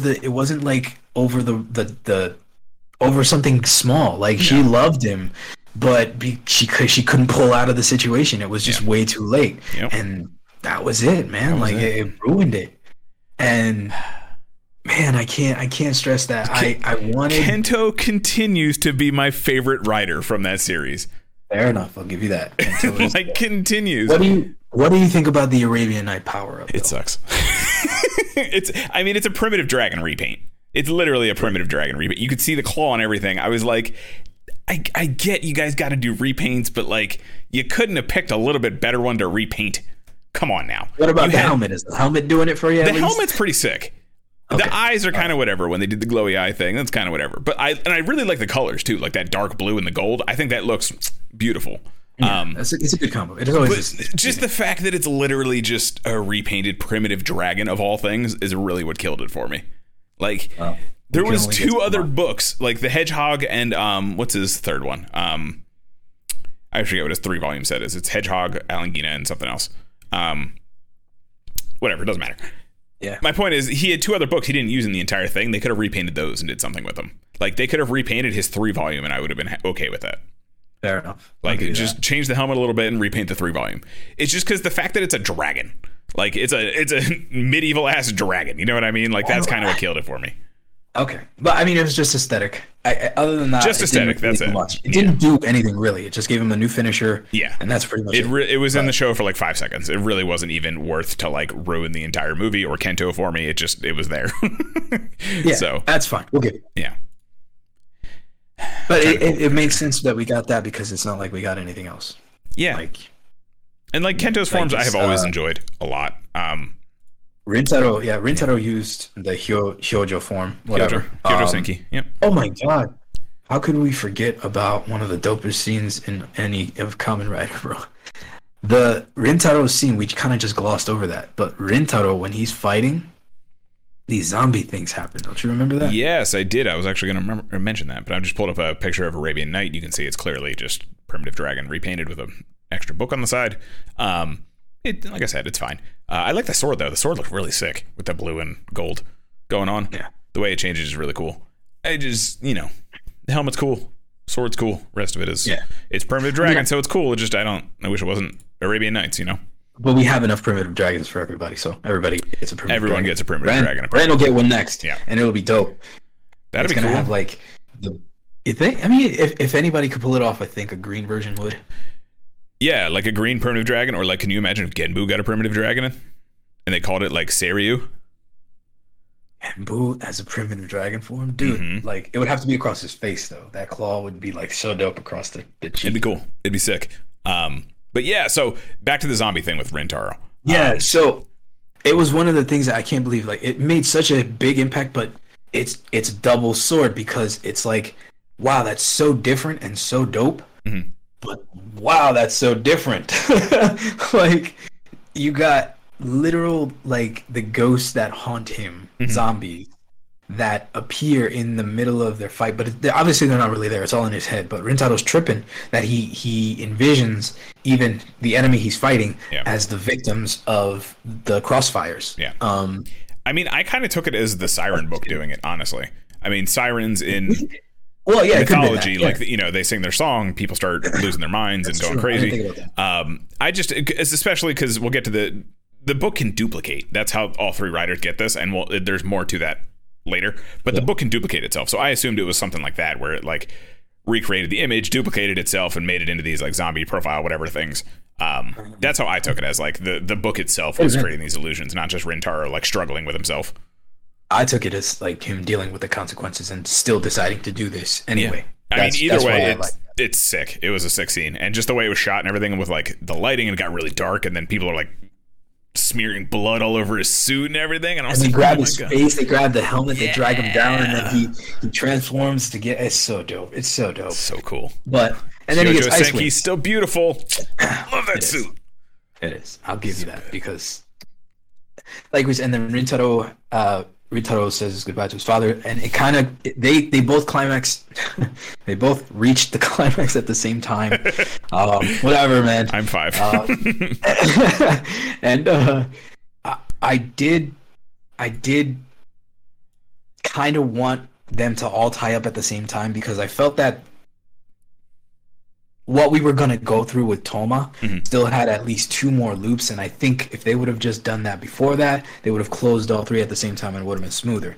But after Kento finishes Yuina and she disappears, he disappears, and that's like bro, that was sad as hell.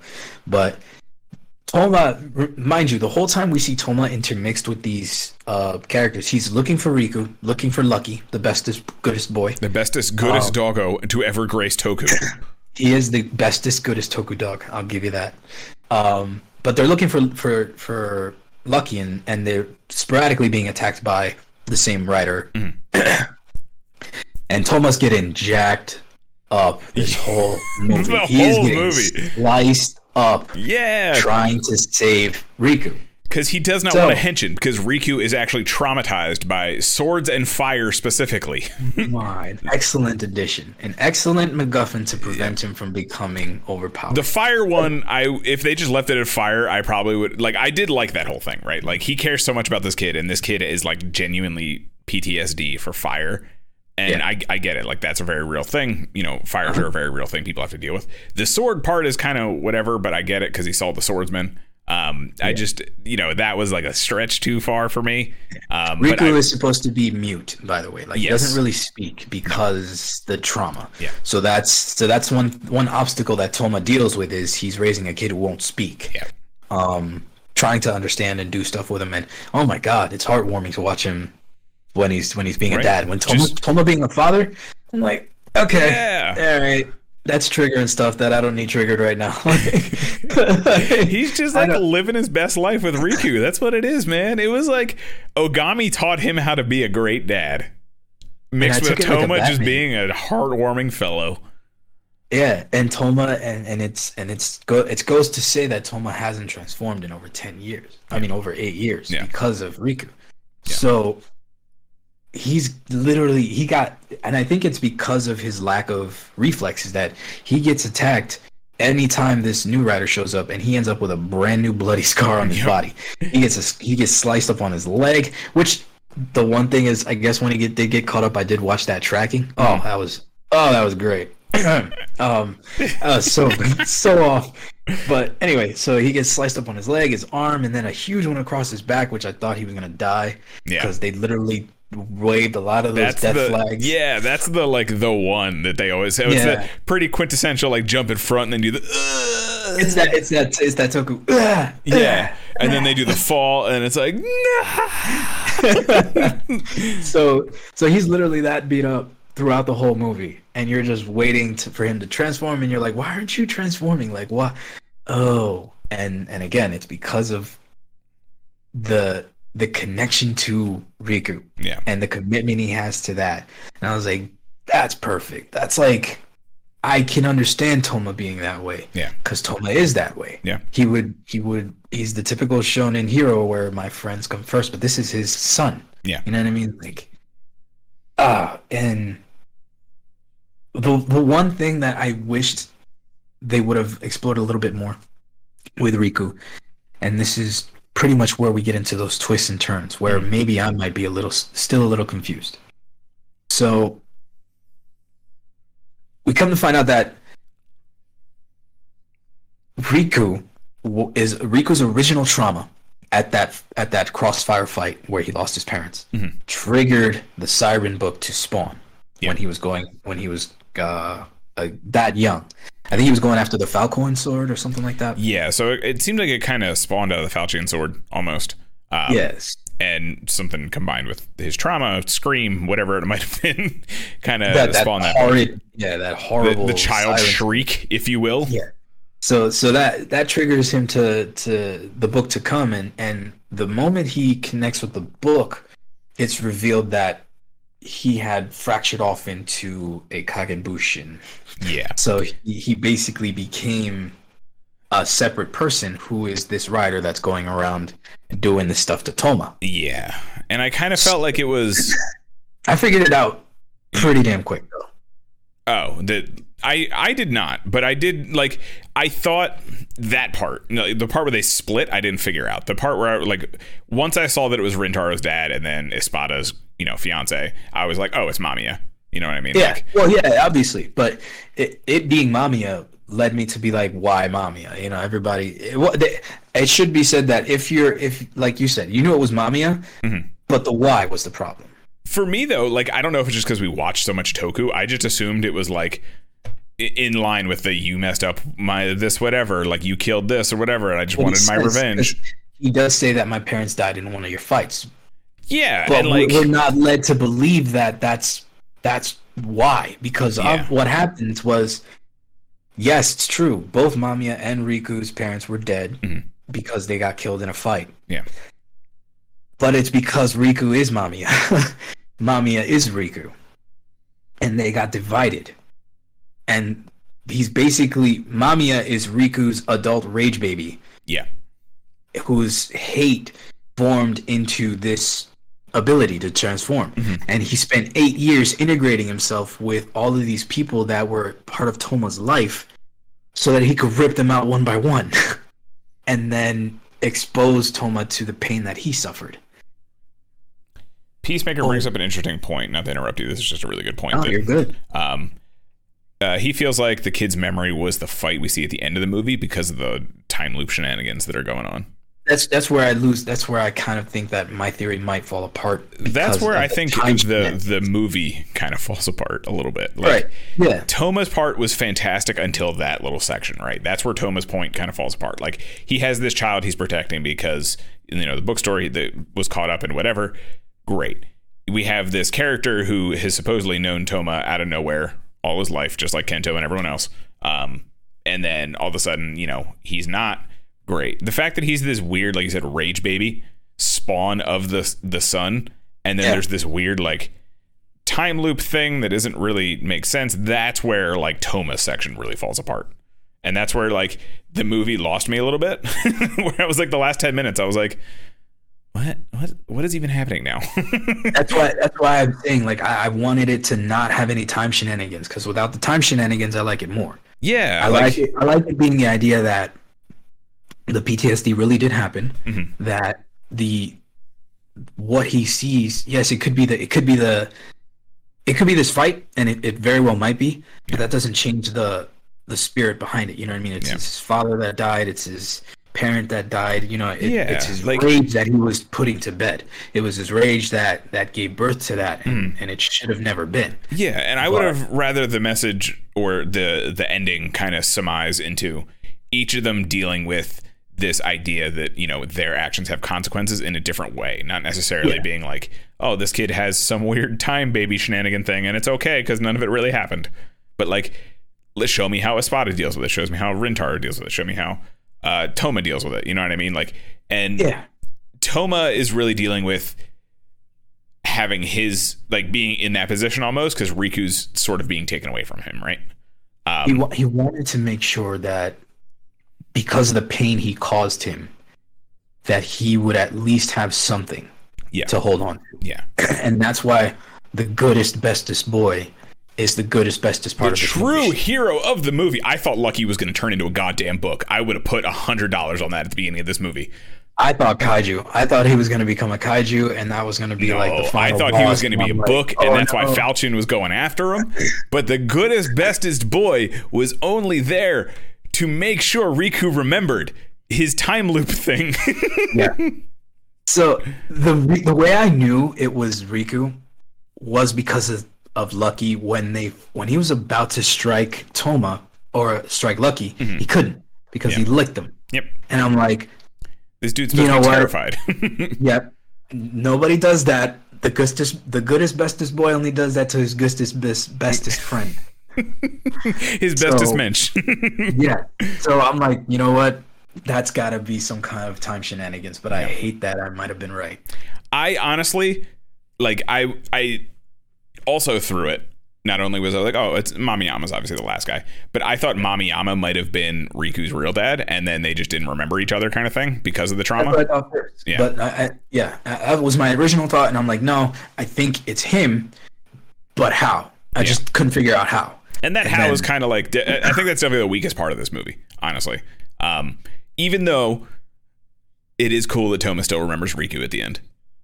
Yes. But I don't get how Riku is now Mamiyama age when it's only 8 years have gone by, and then he sends him a book and this, that, and the other. No, I think that's like the future. I think they're fast forwarding to a future without like really talking about it because they did a lot of time skips. So they did another time jump, a few years. Yeah, that's what I'm going with. Okay. If you're saying that that's Riku, anyway, because his name is Riku Mamiyama. Yeah. Which is curious that they didn't put that together because I guess he didn't know his last name anyway. But he doesn't speak, so yeah, that's true. He doesn't talk, so it doesn't matter. he doesn't talk. But anyway, so it's the little things. Why like did that he just tell me his name? He's mute. Yeah. But so, and then part of that also ties into when they show that as Mamiyama was doing his plan, he had many opportunities to finish off Toma, but he just couldn't bring himself to do it. Yeah. He just couldn't because he wanted to. I wanted to say that I think it was because he couldn't break that connection because there was still something there. But they have their final fight. They don't use Cross Saber in this. No, he doesn't. I expected him. So they have like a little clash, and then like Toma dehensions, and then they like hold the sword, and he's holding a sword, and there's more blood, and then he like does the last like hurrah kind of thing, and I thought he was gonna like grab the star cross saber and like henshin with it kind of thing. He didn't, which is like fine. Double slash, yeah. Yeah, or just like grab it and henshin sort of thing, because like Rekka would have been knocked away or something. But Peacemaker's also saying that he thought they may have kept him split, and now there's a kid Riku and adult Riku because Toma.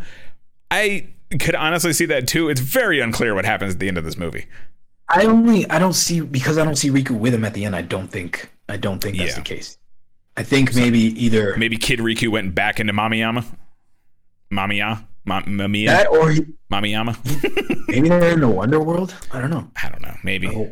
Toma should still be Toma was supposed to be holding the Wonder World together and just wandered out, so who even knows at this point? He is still the book Jeebus. So yeah, maybe. The book Jeebus. Was it how long went by in Saber before Toma came out? Months. Was it months? Was it only months? Okay, I was gonna say maybe for some reason I had 10 years in my head, and I was thinking maybe this is when he comes out, but like that picture was when he walked back out and they took the picture. Now that I think about it, it had only been like months. I'm just putting headcanon together in my head because I love Saber. No, I dig it more sense because this is definitely out there. But yeah, I'm kind of like queuing it up here, and I'm seeing Mamiya there. But I don't see you don't see the kid at the end. I know that after they like recombine, you don't see the kid, or they both fade away. They both recombine and then fade away, so it's like implied. Like, but then he's like in the middle of nowhere, and it's like a white room. The way I'm looking at it, I don't know. Yeah, that's interesting. Well, so, I mean, it could also just be the Siren Book doing its Siren Book things. Who knows? Who freaking knows? I dig it. Though. But yeah, the ending. This last little chunk is definitely the weakest point of this movie to me. It's 1 year later in the show. Thank you. That Tomo pops out, and then they take that picture and then do the thing. But overall, it wasn't enough to like kill the movie for me. Like I still genuinely enjoy the movie overall. It's just that one part is where my brain goes maybe. I mean, you're not going to get perfect. It's not perfect, but I think it's one of the stronger V-Next movies, V-Cinemas, whatever. V-Cinext. I like it because of. One, the theme behind it, the consequence dealing. I think they did it the right way. Mm-hmm. In here, you have moments of brilliance with their directing. The choreography is still pretty good. You know what I mean? The suits are a weak point. We'll give it that.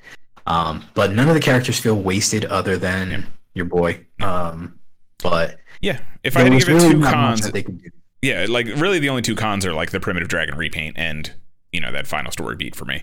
The rest of the movie is quite good, and I really enjoyed it. Do you prefer? How do you think? I shouldn't say prefer. How does this one stack up to the Metsubo Jinrai and Valkyrie and Vulcan movie? We'll just put those two together because they're essentially the same story. This one stacks better because you don't have too much of the pointless back and forth in this. Like they really do, because the fast pacedness. You don't get the random breakaways that they go through in that one, and this didn't have to integrate extra characters. Yeah. Like that. They literally removed characters, so they didn't have that problem. Yeah. So, boom. And like what I do want to close on, and I want to put it into the Discord, is that their ending song, it's bittersweet. It's so good. I have been listening to that shit like the transition nonstop. The transition from the title Trio of Deep Sin to Quartet of Love. Oh, there you go. Oh my goodness. I'm gonna be able to play it. Oh my god. I hope I'm gonna be able to. I'm gonna turn the volume down a little bit. It's in the Discord if you guys want to watch it your own. Yep. I'm gonna turn it here and keep it kind of low because we've been getting copyright strikes when I do this the last couple times. No, mention that. No. Thanks, Toei. How you doing? But yeah, the title changes from Trio of Deep Sin to Quartet of Love. I don't know if there's another adverb in there somewhere, but it's the character singing, and this blew my mind, and I thought it was great. It's really them. I was like, oh, okay, they're just doing like a gag reel. And I'm like, I don't remember that scene. And then I'm realizing that he's singing. They made a drip wheel. That's what they did. They all were like, let's just get hot, and then we'll sit around and drink some coffee. May pulls it off in this. So May's look is they all look so good. It's such a dapper, because it's very. It's like the flapper era. It's just like they're all dressed very clean. Kento's in this fucking zoot suit. It looks fucking cool. Like, apparently a lot of people thought we were getting another movie from this. Honestly, I would be totally okay with not having another one. Mark mentioned he wants to see a V-Cinema about Ren's journey after the show ended, and to my brain, here's my pitch. Ready, Toei? I know you're listening. I know you watch the show. Don't start with me.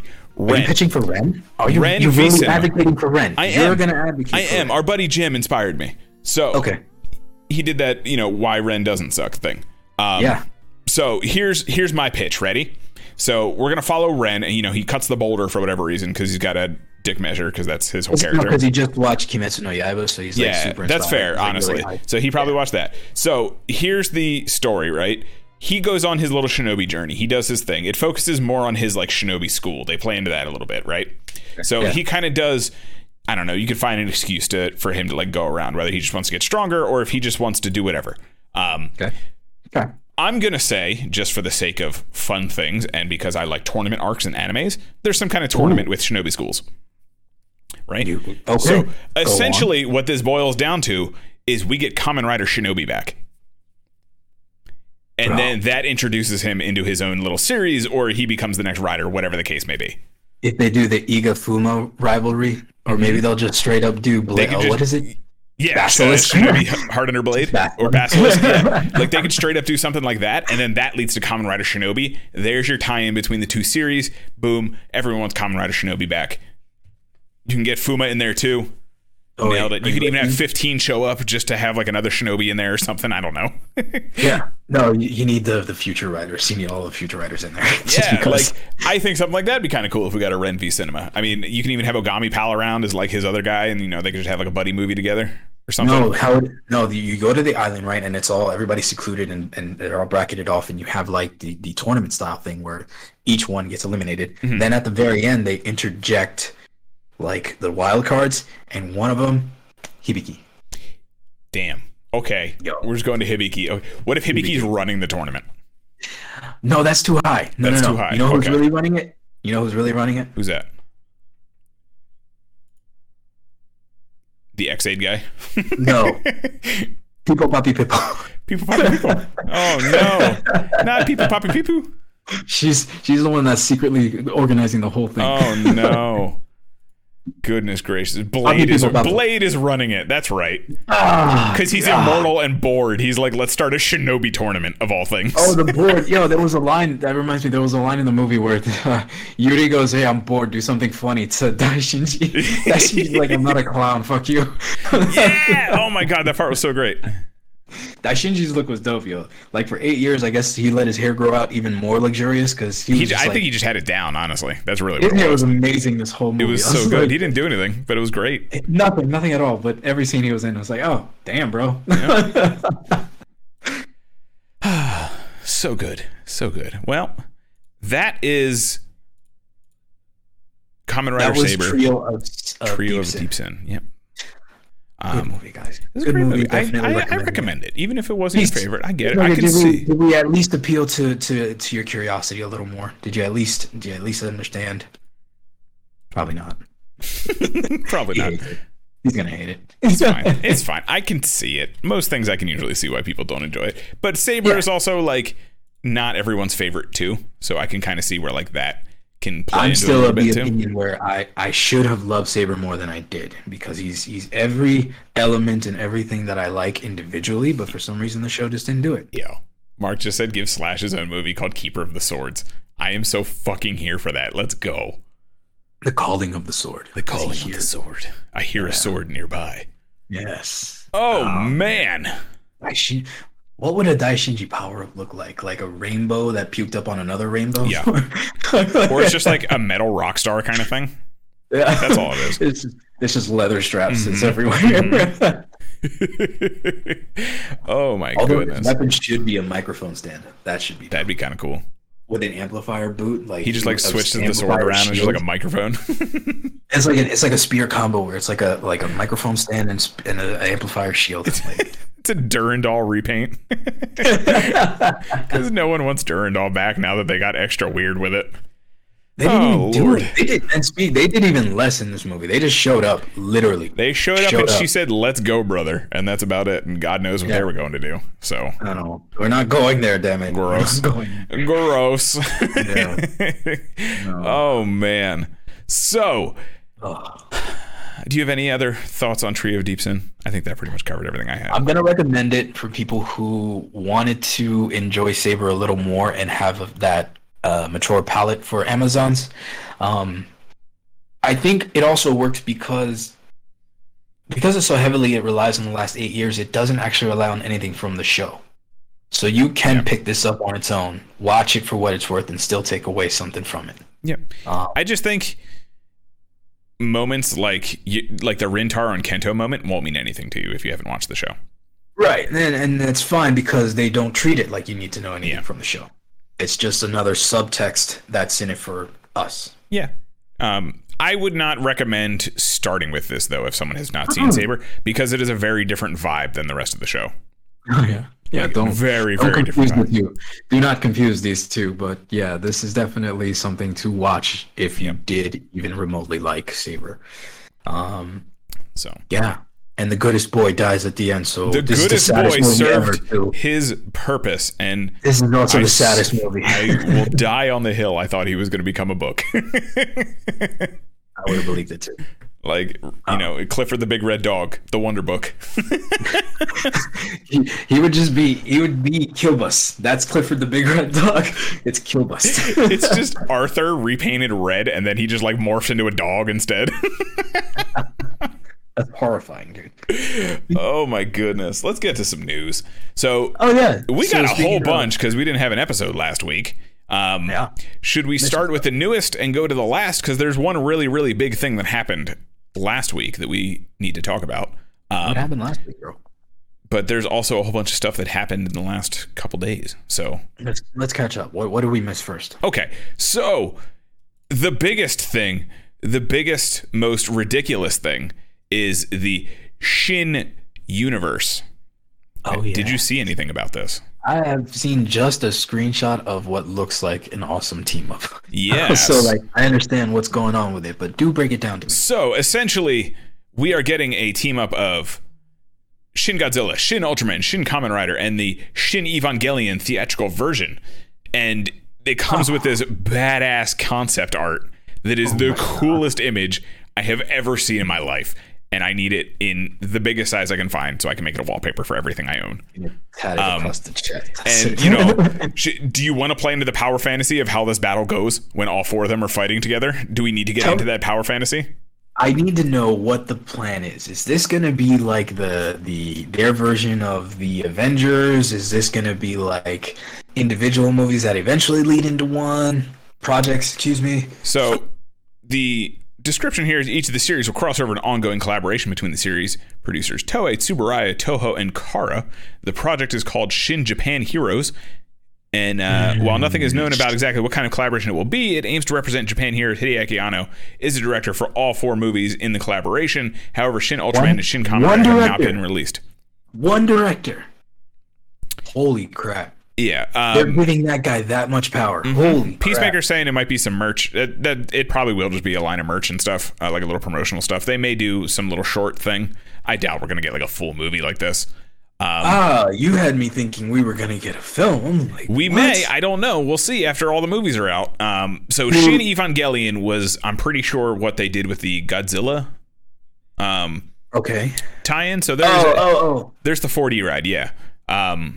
Yes, Peacemaker just mentioned the 4D and Eva crossover. So they fight Shin Ghidorah, and it's Asuka Shin, or what's his name? God, what's the shitty kid's name in Evangelion? The main kid.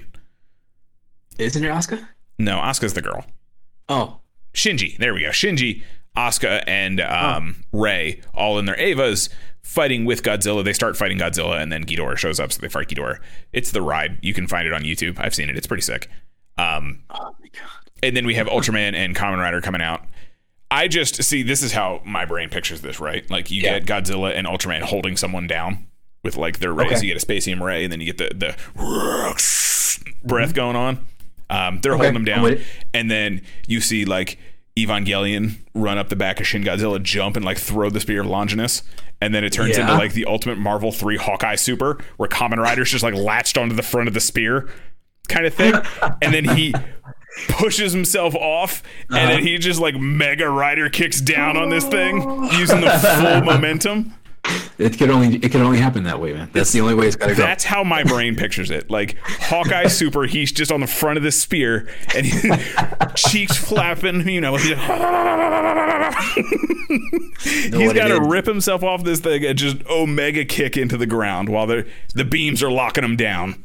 So Godzilla's gonna ass fly back up into the air and actually catch some drag and start going up, and then come back down with an ultimate foot dive with Rider Ichigo coming down with his foot kick. So that's how it's gonna go. It'll be Ichigo with Eva, with Ultraman, with Godzilla, all in like a train into the ground.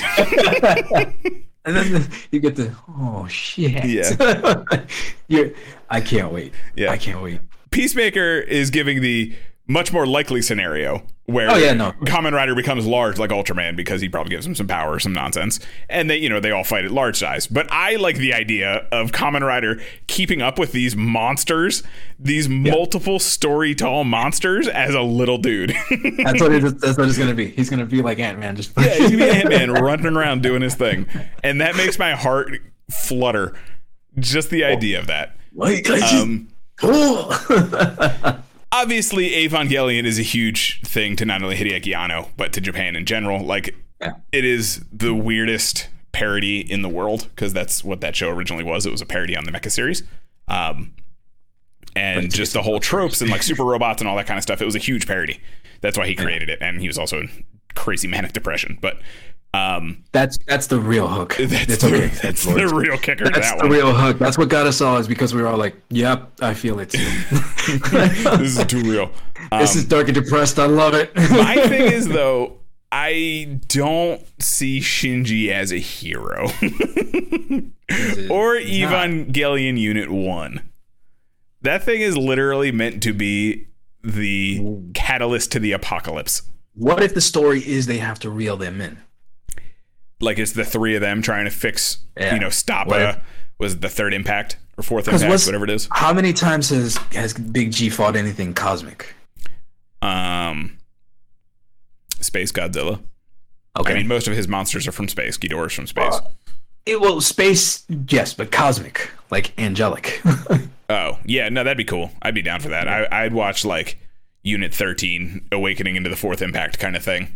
Yeah. I'd be down for that. And then, like, all four of them got to team up and fight, like, some world-ending apocalypse existential crisis. Ultraman has some kind of angelic relevance, don't they? Or I'm sure there's something in there. I don't know. Huh. I haven't watched enough Ultraman to tell you, honestly. That is awesome. They're beings of light, though. I'm sure Belial will show up at some point. What would the Legion of Doom of this be? Belial, obviously, for Ultraman, it would have to be. Shadow Moon, maybe, for Kamen Rider?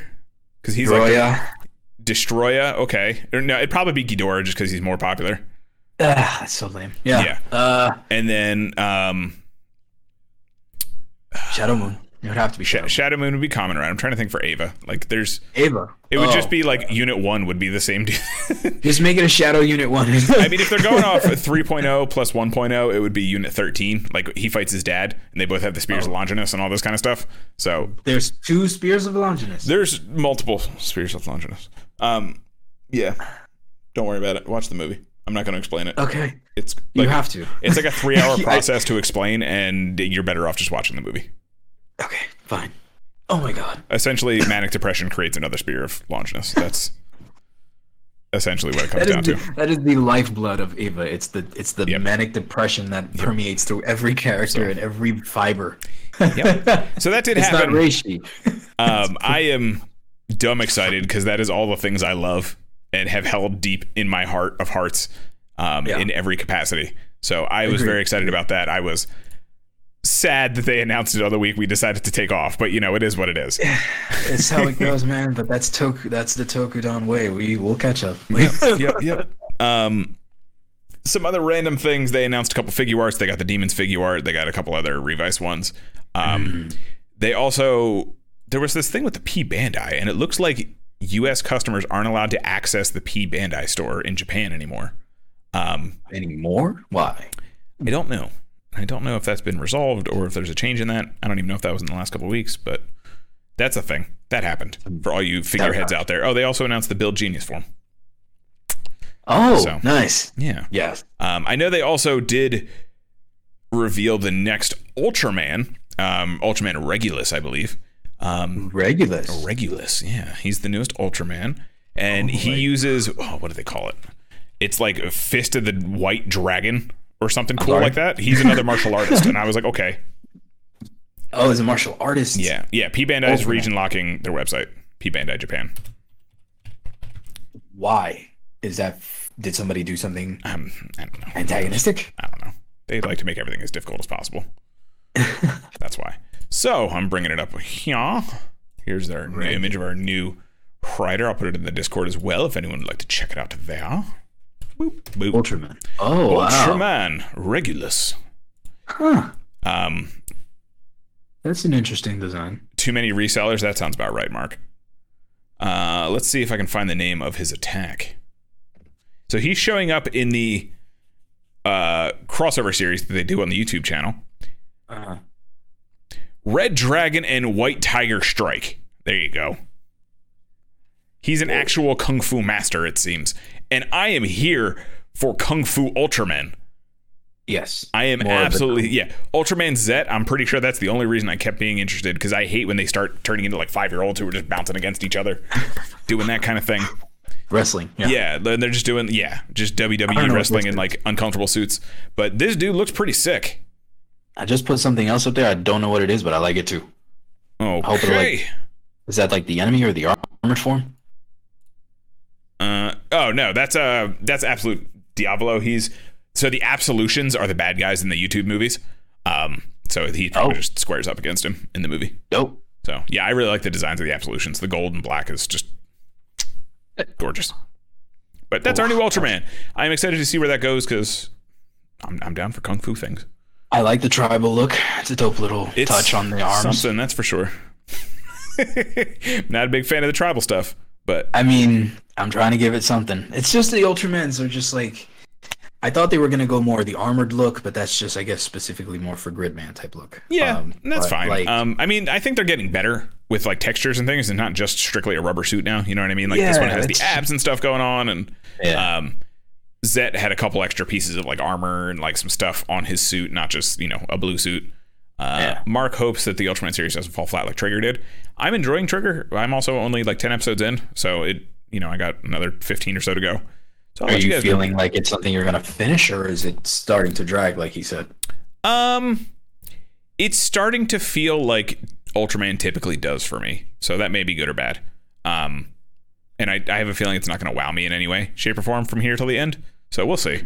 Yeah, it's fine. It's fine. Yeah, it's fine. It'll be all right. We'll ignore it for now. It's fine.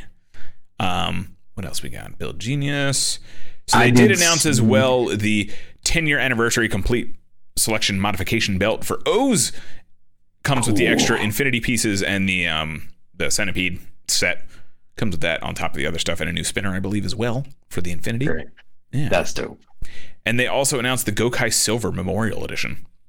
So you can get that changer. Silver. Gokai Silver. Nice. Yeah. I like those. So Gokai was always one of my favorite ones. Oh, we know. You saw that? We saw the image for the new villain that's going to be in Revice, Kamen Rider Vale. I was getting there. I was getting there. Oh. Hang on. We have other things. We have other things. Relax. No. Yes, relax. Goodness gracious. Because we have something more important to talk about, and that's the Futo-PI anime. How? You're right. You're right. You're all right. things. How could I forget? Right. They also did announce the CSM Birth Driver and the Birth X units and then his new form. They announced that as well. Okay. Birth, yeah. Poor Birth. Yeah, poor Birth. I really don't like Birth's suit. I really don't. I mean, this one is more tolerable. Finally. I like this new one, yes, because it has color and is interesting. I really didn't like him in the series. And Date Akira is the voice of Guts.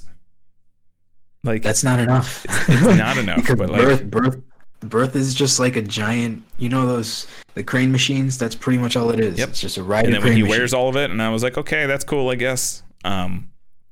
So they also released a trailer and the voice actors for Futo-PI, the Kamen Rider W anime cover. So if you are unfamiliar with the voice actors, they are the ones who voiced him in the Memory of Heroes games. Or game, I should say, not games. Okay. It's the same voice actors from Memory of Heroes. So essentially, it's not our Shotaro and Philip, but it's a Shotaro and Philip. I don't know how they did. I never played Memory of Heroes, so let me know if they did a decent job. So once again, I'm going to play this on lower volume on the chat here. If you are listening to the audio version in the future and you want to see the video, head over to our Patreon. Only $2, you get it early. If not, wait a couple days. You'll be able to see it there. You can also join us live, twitch.tv/KaijuCarl. Look at that plug. Yep. Look at that plug. Nailed it. Dang. Do you think that because it's a different voice actor, it's going to be off-putting? Because when you think about it, for example, Supernatural, the episode that Jensen voiced Dean, it just still didn't feel right because it wasn't Jensen. It was this cartoon. Yeah. You know what I mean? Yeah. So I think that because it's different things, it's better because we're not superimposing one idea onto the other. Yeah. Even more. See if it'll not flag it if I do that. But who knows? We'll see. We can only get shot down. What's the worst? Yeah, and I'm just clipping it out. This is the end of the world. So this looks sick. I'm down for this. Yes. I'm also down to see like Fang trigger in motion and things like that. You know, the forms that we get in this manga that we haven't seen. I think we get Fang trigger and Fang metal, which are pretty cool. Real test is going to be the Sakuga because it looks pretty clean. It looks super sick, and we'll get to that in a minute. Yeah. Whoopsie. Sorry if you were watching. You have a lot of you have a lot of combination of this of the CG 2D integration, and something about this lighting strikes me like it's such a. I'm trying to think of another show that strikes me this visually, but I keep thinking Persona. It has like very Persona vibrant colors to each of the characters. Yeah, I like it a lot. I just now that I see that they have colors in their hair, like it's very Yu-Gi-Oh. Like I'm like, okay. This is a very colorful Futo and a very colorful version, much more so. Yeah. And I'm excited for it because it looks so good. So I think a Persona vibe is a good way to describe it because it's got the jazzy sounds, it's got the the colors, it's got the everything. And I'm down for that, honestly. Like that's cool. I'm here for it. We're also gonna get Hot Shotaro. At one point, he's gonna be buff as hell, like half naked. And there you go. Everyone gets something they like.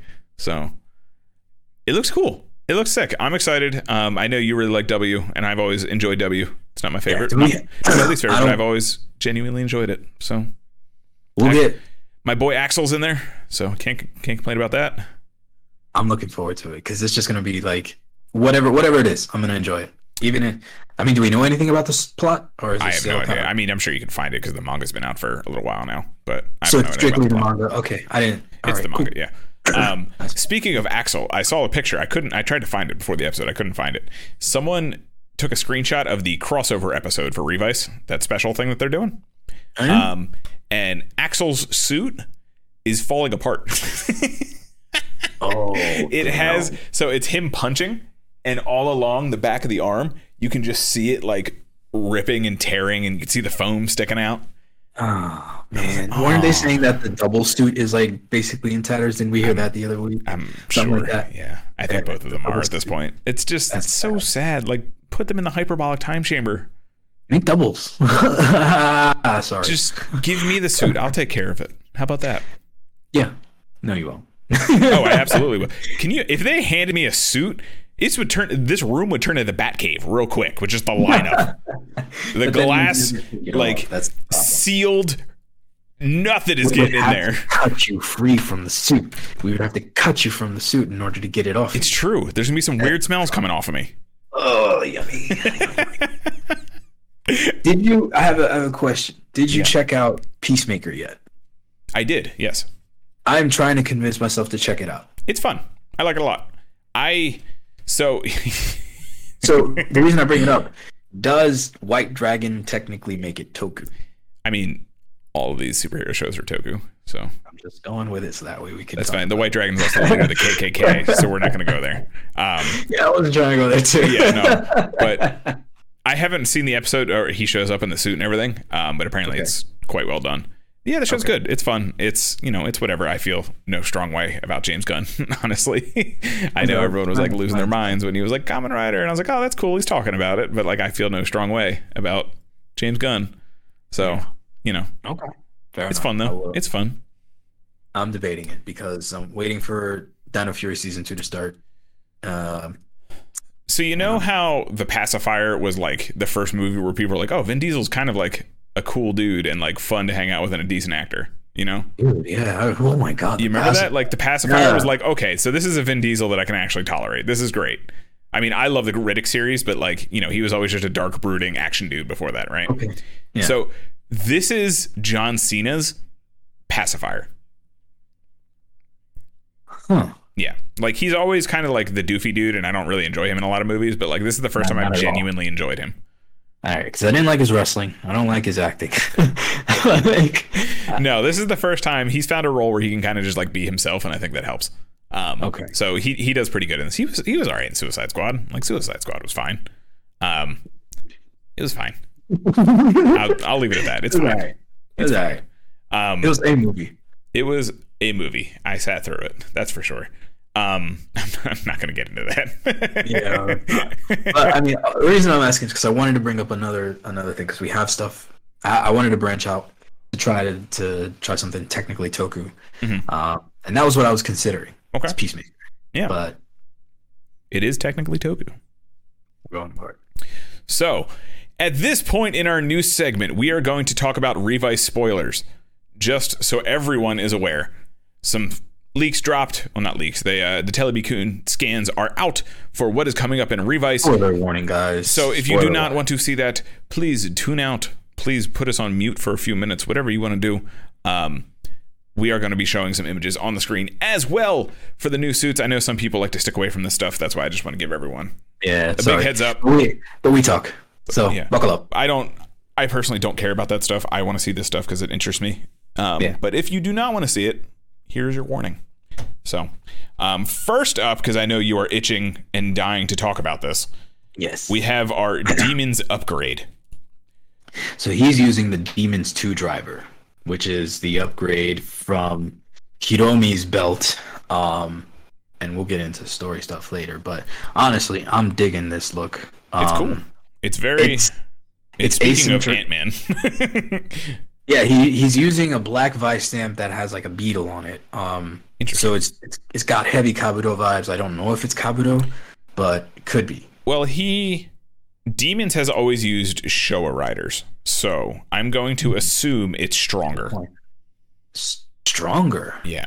If it's a beetle, I'm going to assume it's stronger. So I see that. You know, that kind of thing. Yeah. Well, my thing is, yeah. From what I understand, at some point the demon in the Demon's driver comes out, and that's what this character is. This is,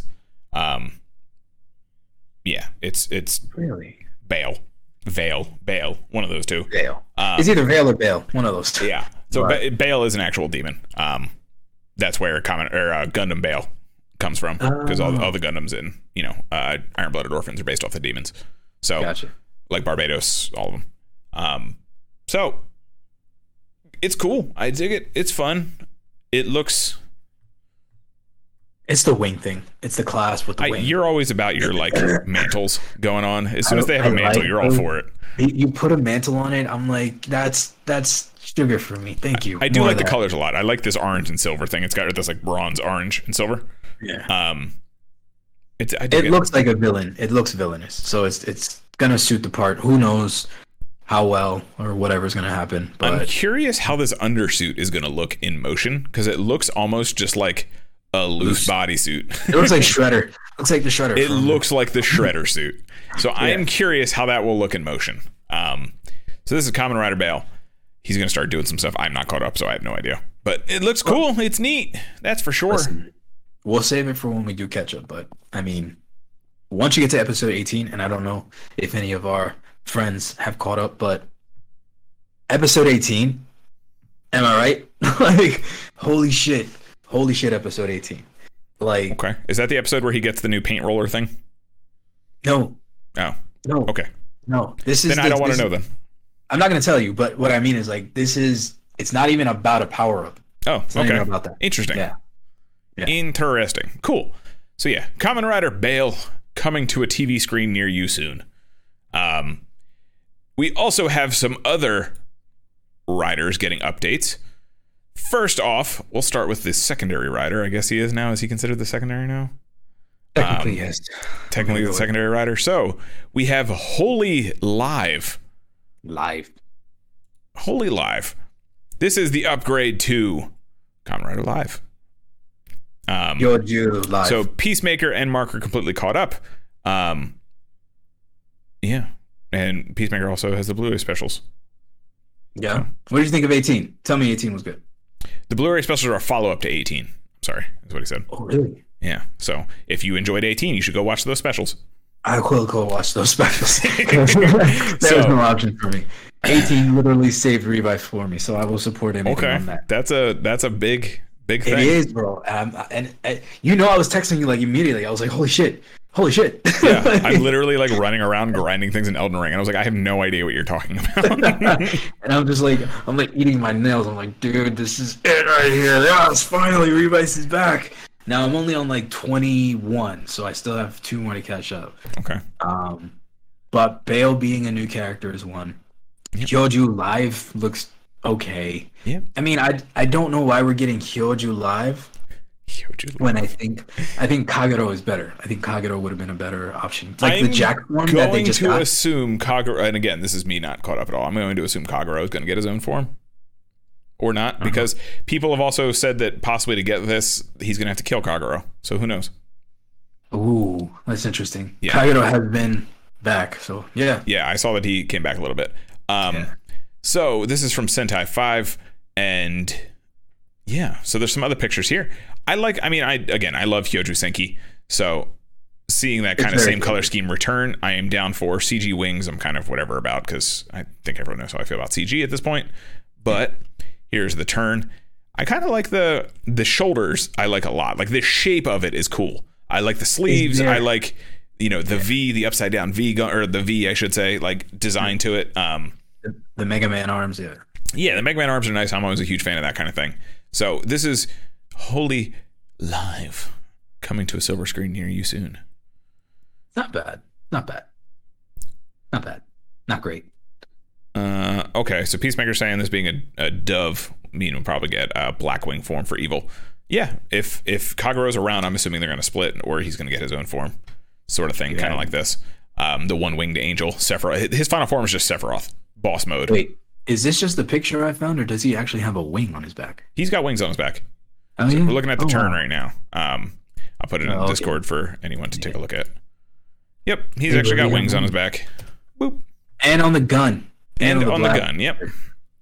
Oh, so that's cute. That is Holy Live. I'm down for it. I mean, all the secondary final forms seem to be this blue and white color, and I'm here for it. So, it is what it is. In contrast to a form that looks good and feels good, we have Revice's next power-up, who is CYMK, the goddamn rider. So this is Revice's power-up. I don't even know what this thing's called. I don't know. It's like I read that it's supposed to be a tribute to. It's called Thunder Gale. Thunder Gale. Wow. Thunder Gale form, but it's like it looks like it's like Saber 01 and all of that in one form. Thunder Gale Vi-Stamp. Ugh. I don't like it. But again, so it has electric powers. So this is different. So I guess we're going elemental with him. Okay, that's fine, I guess. Oh yeah. So this is That's elemental. fine. That makes more sense now. I didn't think of it as electric. I thought it was like this fusion form, but So we got okay. fire, ice, and electric now. I'm assuming his next one is going to be wind. Who knows? Oh, wait a minute. Are you finding things? Uh-huh. Genta Igarashi, the father of the Igarashi siblings, hides a secret that caused his children to transform into Kamen Riders. What happened 18 years ago? That is for us to find out. He was Gifu's body. Calling it now. Calling it? I think, I like we said earlier, he's going to be like either the ultimate bad or the ultimate good. Yeah. So I think, the fact that he doesn't have a heart. So natural disasters are the theme of the upgrade, Peacemaker's saying. Or he guesses anyway. Yeah, I mean, that makes sense. You get the meteor. You get the ice age. You get blackouts. The dinosaur apocalypse? Is that what we're going with? The dinosaur apocalypse, baby. The Yucatan incident? That's what, okay. I'm down for it. Oh, man. I hope the last one is maybe just like the sun exploding and expanding and consuming the world.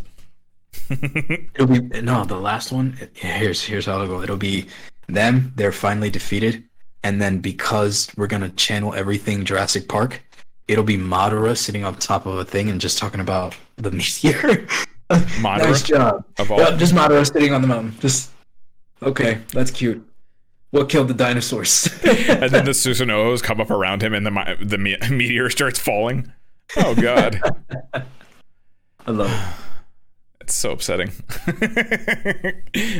But, I mean, since we're going the breakneck speed for the forms and the form changes for Revice, and at least now we're getting different palettes, which is better.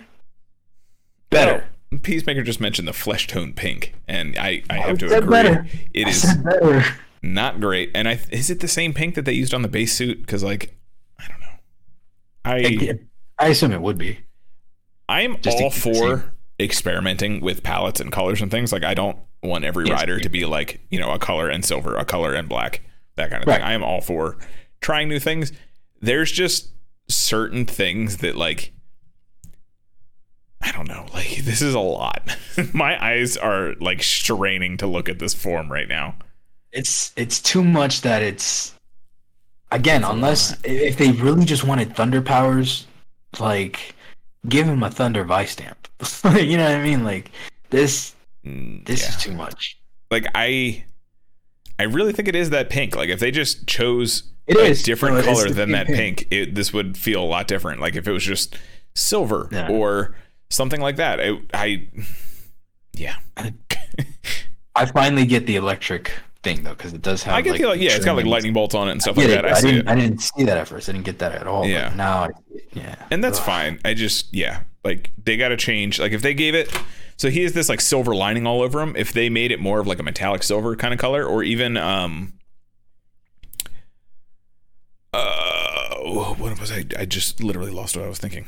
Metallic silver. I mean, yellow is always pretty decent to slap on. It stands out enough, but like the yellow's fine. I'm down for that. It was the on his Vice's new one, he has that kind of like grayish silver color going on. Oh, you mean the Jack form? Yeah, the painting form. Yeah, the paint thing. He's got that like silvery black thing going on. Like, they could have used that color. It would have been fine, and it would have matched the pants too, not just having like stuff over an oversuit. So, is what it is. Other than that, I don't think there's too much news. Otherwise, those are the big Revice things. Do you have anything else news-wise? Oh, gross. I typed in Jack form and I got Blade. Yeah, that's what happens. The Blade rules all. So, no, I think we're pretty good. Other than that, I'm looking forward to probably covering either some new Toku that's going to be outside of the wheelhouse normally. I'm really considering Peacemaker. I don't know, but you let me know. I mean, I watched 5 episodes and I enjoyed those 5 episodes. So, there's like talk about 7 that altogether. I don't know. We'll figure it out. Done deal. Don't watch Book of Boba though. We'll get there too. I did not like Book of Boba Fett, and I still finished the last episode. And Mandalorian season 2.5 was great. Season 2.5 for Mandalorian. Boba's there to make Mandalorian look better. That's why he's there. Old man needs to just retire at this point. Sorry, brother. Sorry. But anyway, I told you all. I told you all when the show started. I'm just saying. Look, we had hopes. That's why you should watch Revice. Tell me. Okay, I'll watch Revice instead. If I can peel myself away from Elden Ring for more than 5 minutes. That'll be the goal. That will That's be my goal the goal. Carl next week is to get him to separate from Elden Ring to actually do something. Yeah, we'll see. We'll see. Yeah. We'll see what day this episode goes up. That'll be the real tell if I can pull myself away from Elden Ring. Whenever this uploads next year, guys, that'll let us know that. Then you'll know I completed my first run and I've immediately started the second. So. Oh my goodness. Thank you guys so much for hanging out with us. I will be back Wednesdays and Fridays. We're back to our normal schedule now. Wednesdays and Fridays. I don't know what we're playing. I'm going to try and get Elden Ring working. We'll see. Because I really do want to stream it because I want you guys to see how much fun I have with that game and I want you to have fun with me. And we're definitely going to continue playing some King of Fighters 15. Oh, I played that too, by the way. King of Fighters 15. I even bought a whole new arcade stick just to play with it. Oh, save that for the next, because you're going to tell me all about that. Yeah. I want to see it. It's great. Okay. Yeah. Dale. Yeah. So you guys, the path to relearning an arcade stick, because I've been using this like Frankenstein thing for the last God knows how many years. It's this 6-button Frankenstein. Yeah, I'm still using it. That's what I primarily play on now. I have to relearn how to use my stick. So we got a new one, relearning. it's tough times out here, but goddamn, KOF 15 is so much fun. Worth the effort, man. It's all about just trying. Just get back on the horse and just get the shit out of it until it kicks you back. That's what it is. And again, I gotta get myself away from Elden Ring to like do it. So, thank you guys so much for hanging out this week. This is Tokudon. I am Carl at Kaiju Carl. Where can we find you, my good sir? I am Rob at 6echoes.se@gmail.com. Hit me up if you just want to talk about some creepy stuff, spoopy stuff, toku stuff. He's on Twitter and all that stuff too. So you guys can check him out. 6 Echoes, same stuff, same name. Yeah. 6 Echoes. Thank you. Yeah. If you don't want to send an email like a dinosaur age, you can just hit him up on Twitter. Man. I'm an old man. I'm 60 and I'm sexy. How many times have you hit 60 now? Are we this is the third cycle around the double digits? 12th moon. I've allowed us to continue our process about 1,800 times. So I'm 6. I can't wait to absorb your soul. Thanks, guys. This is Tokudon. Catch you later. Have a good weekend.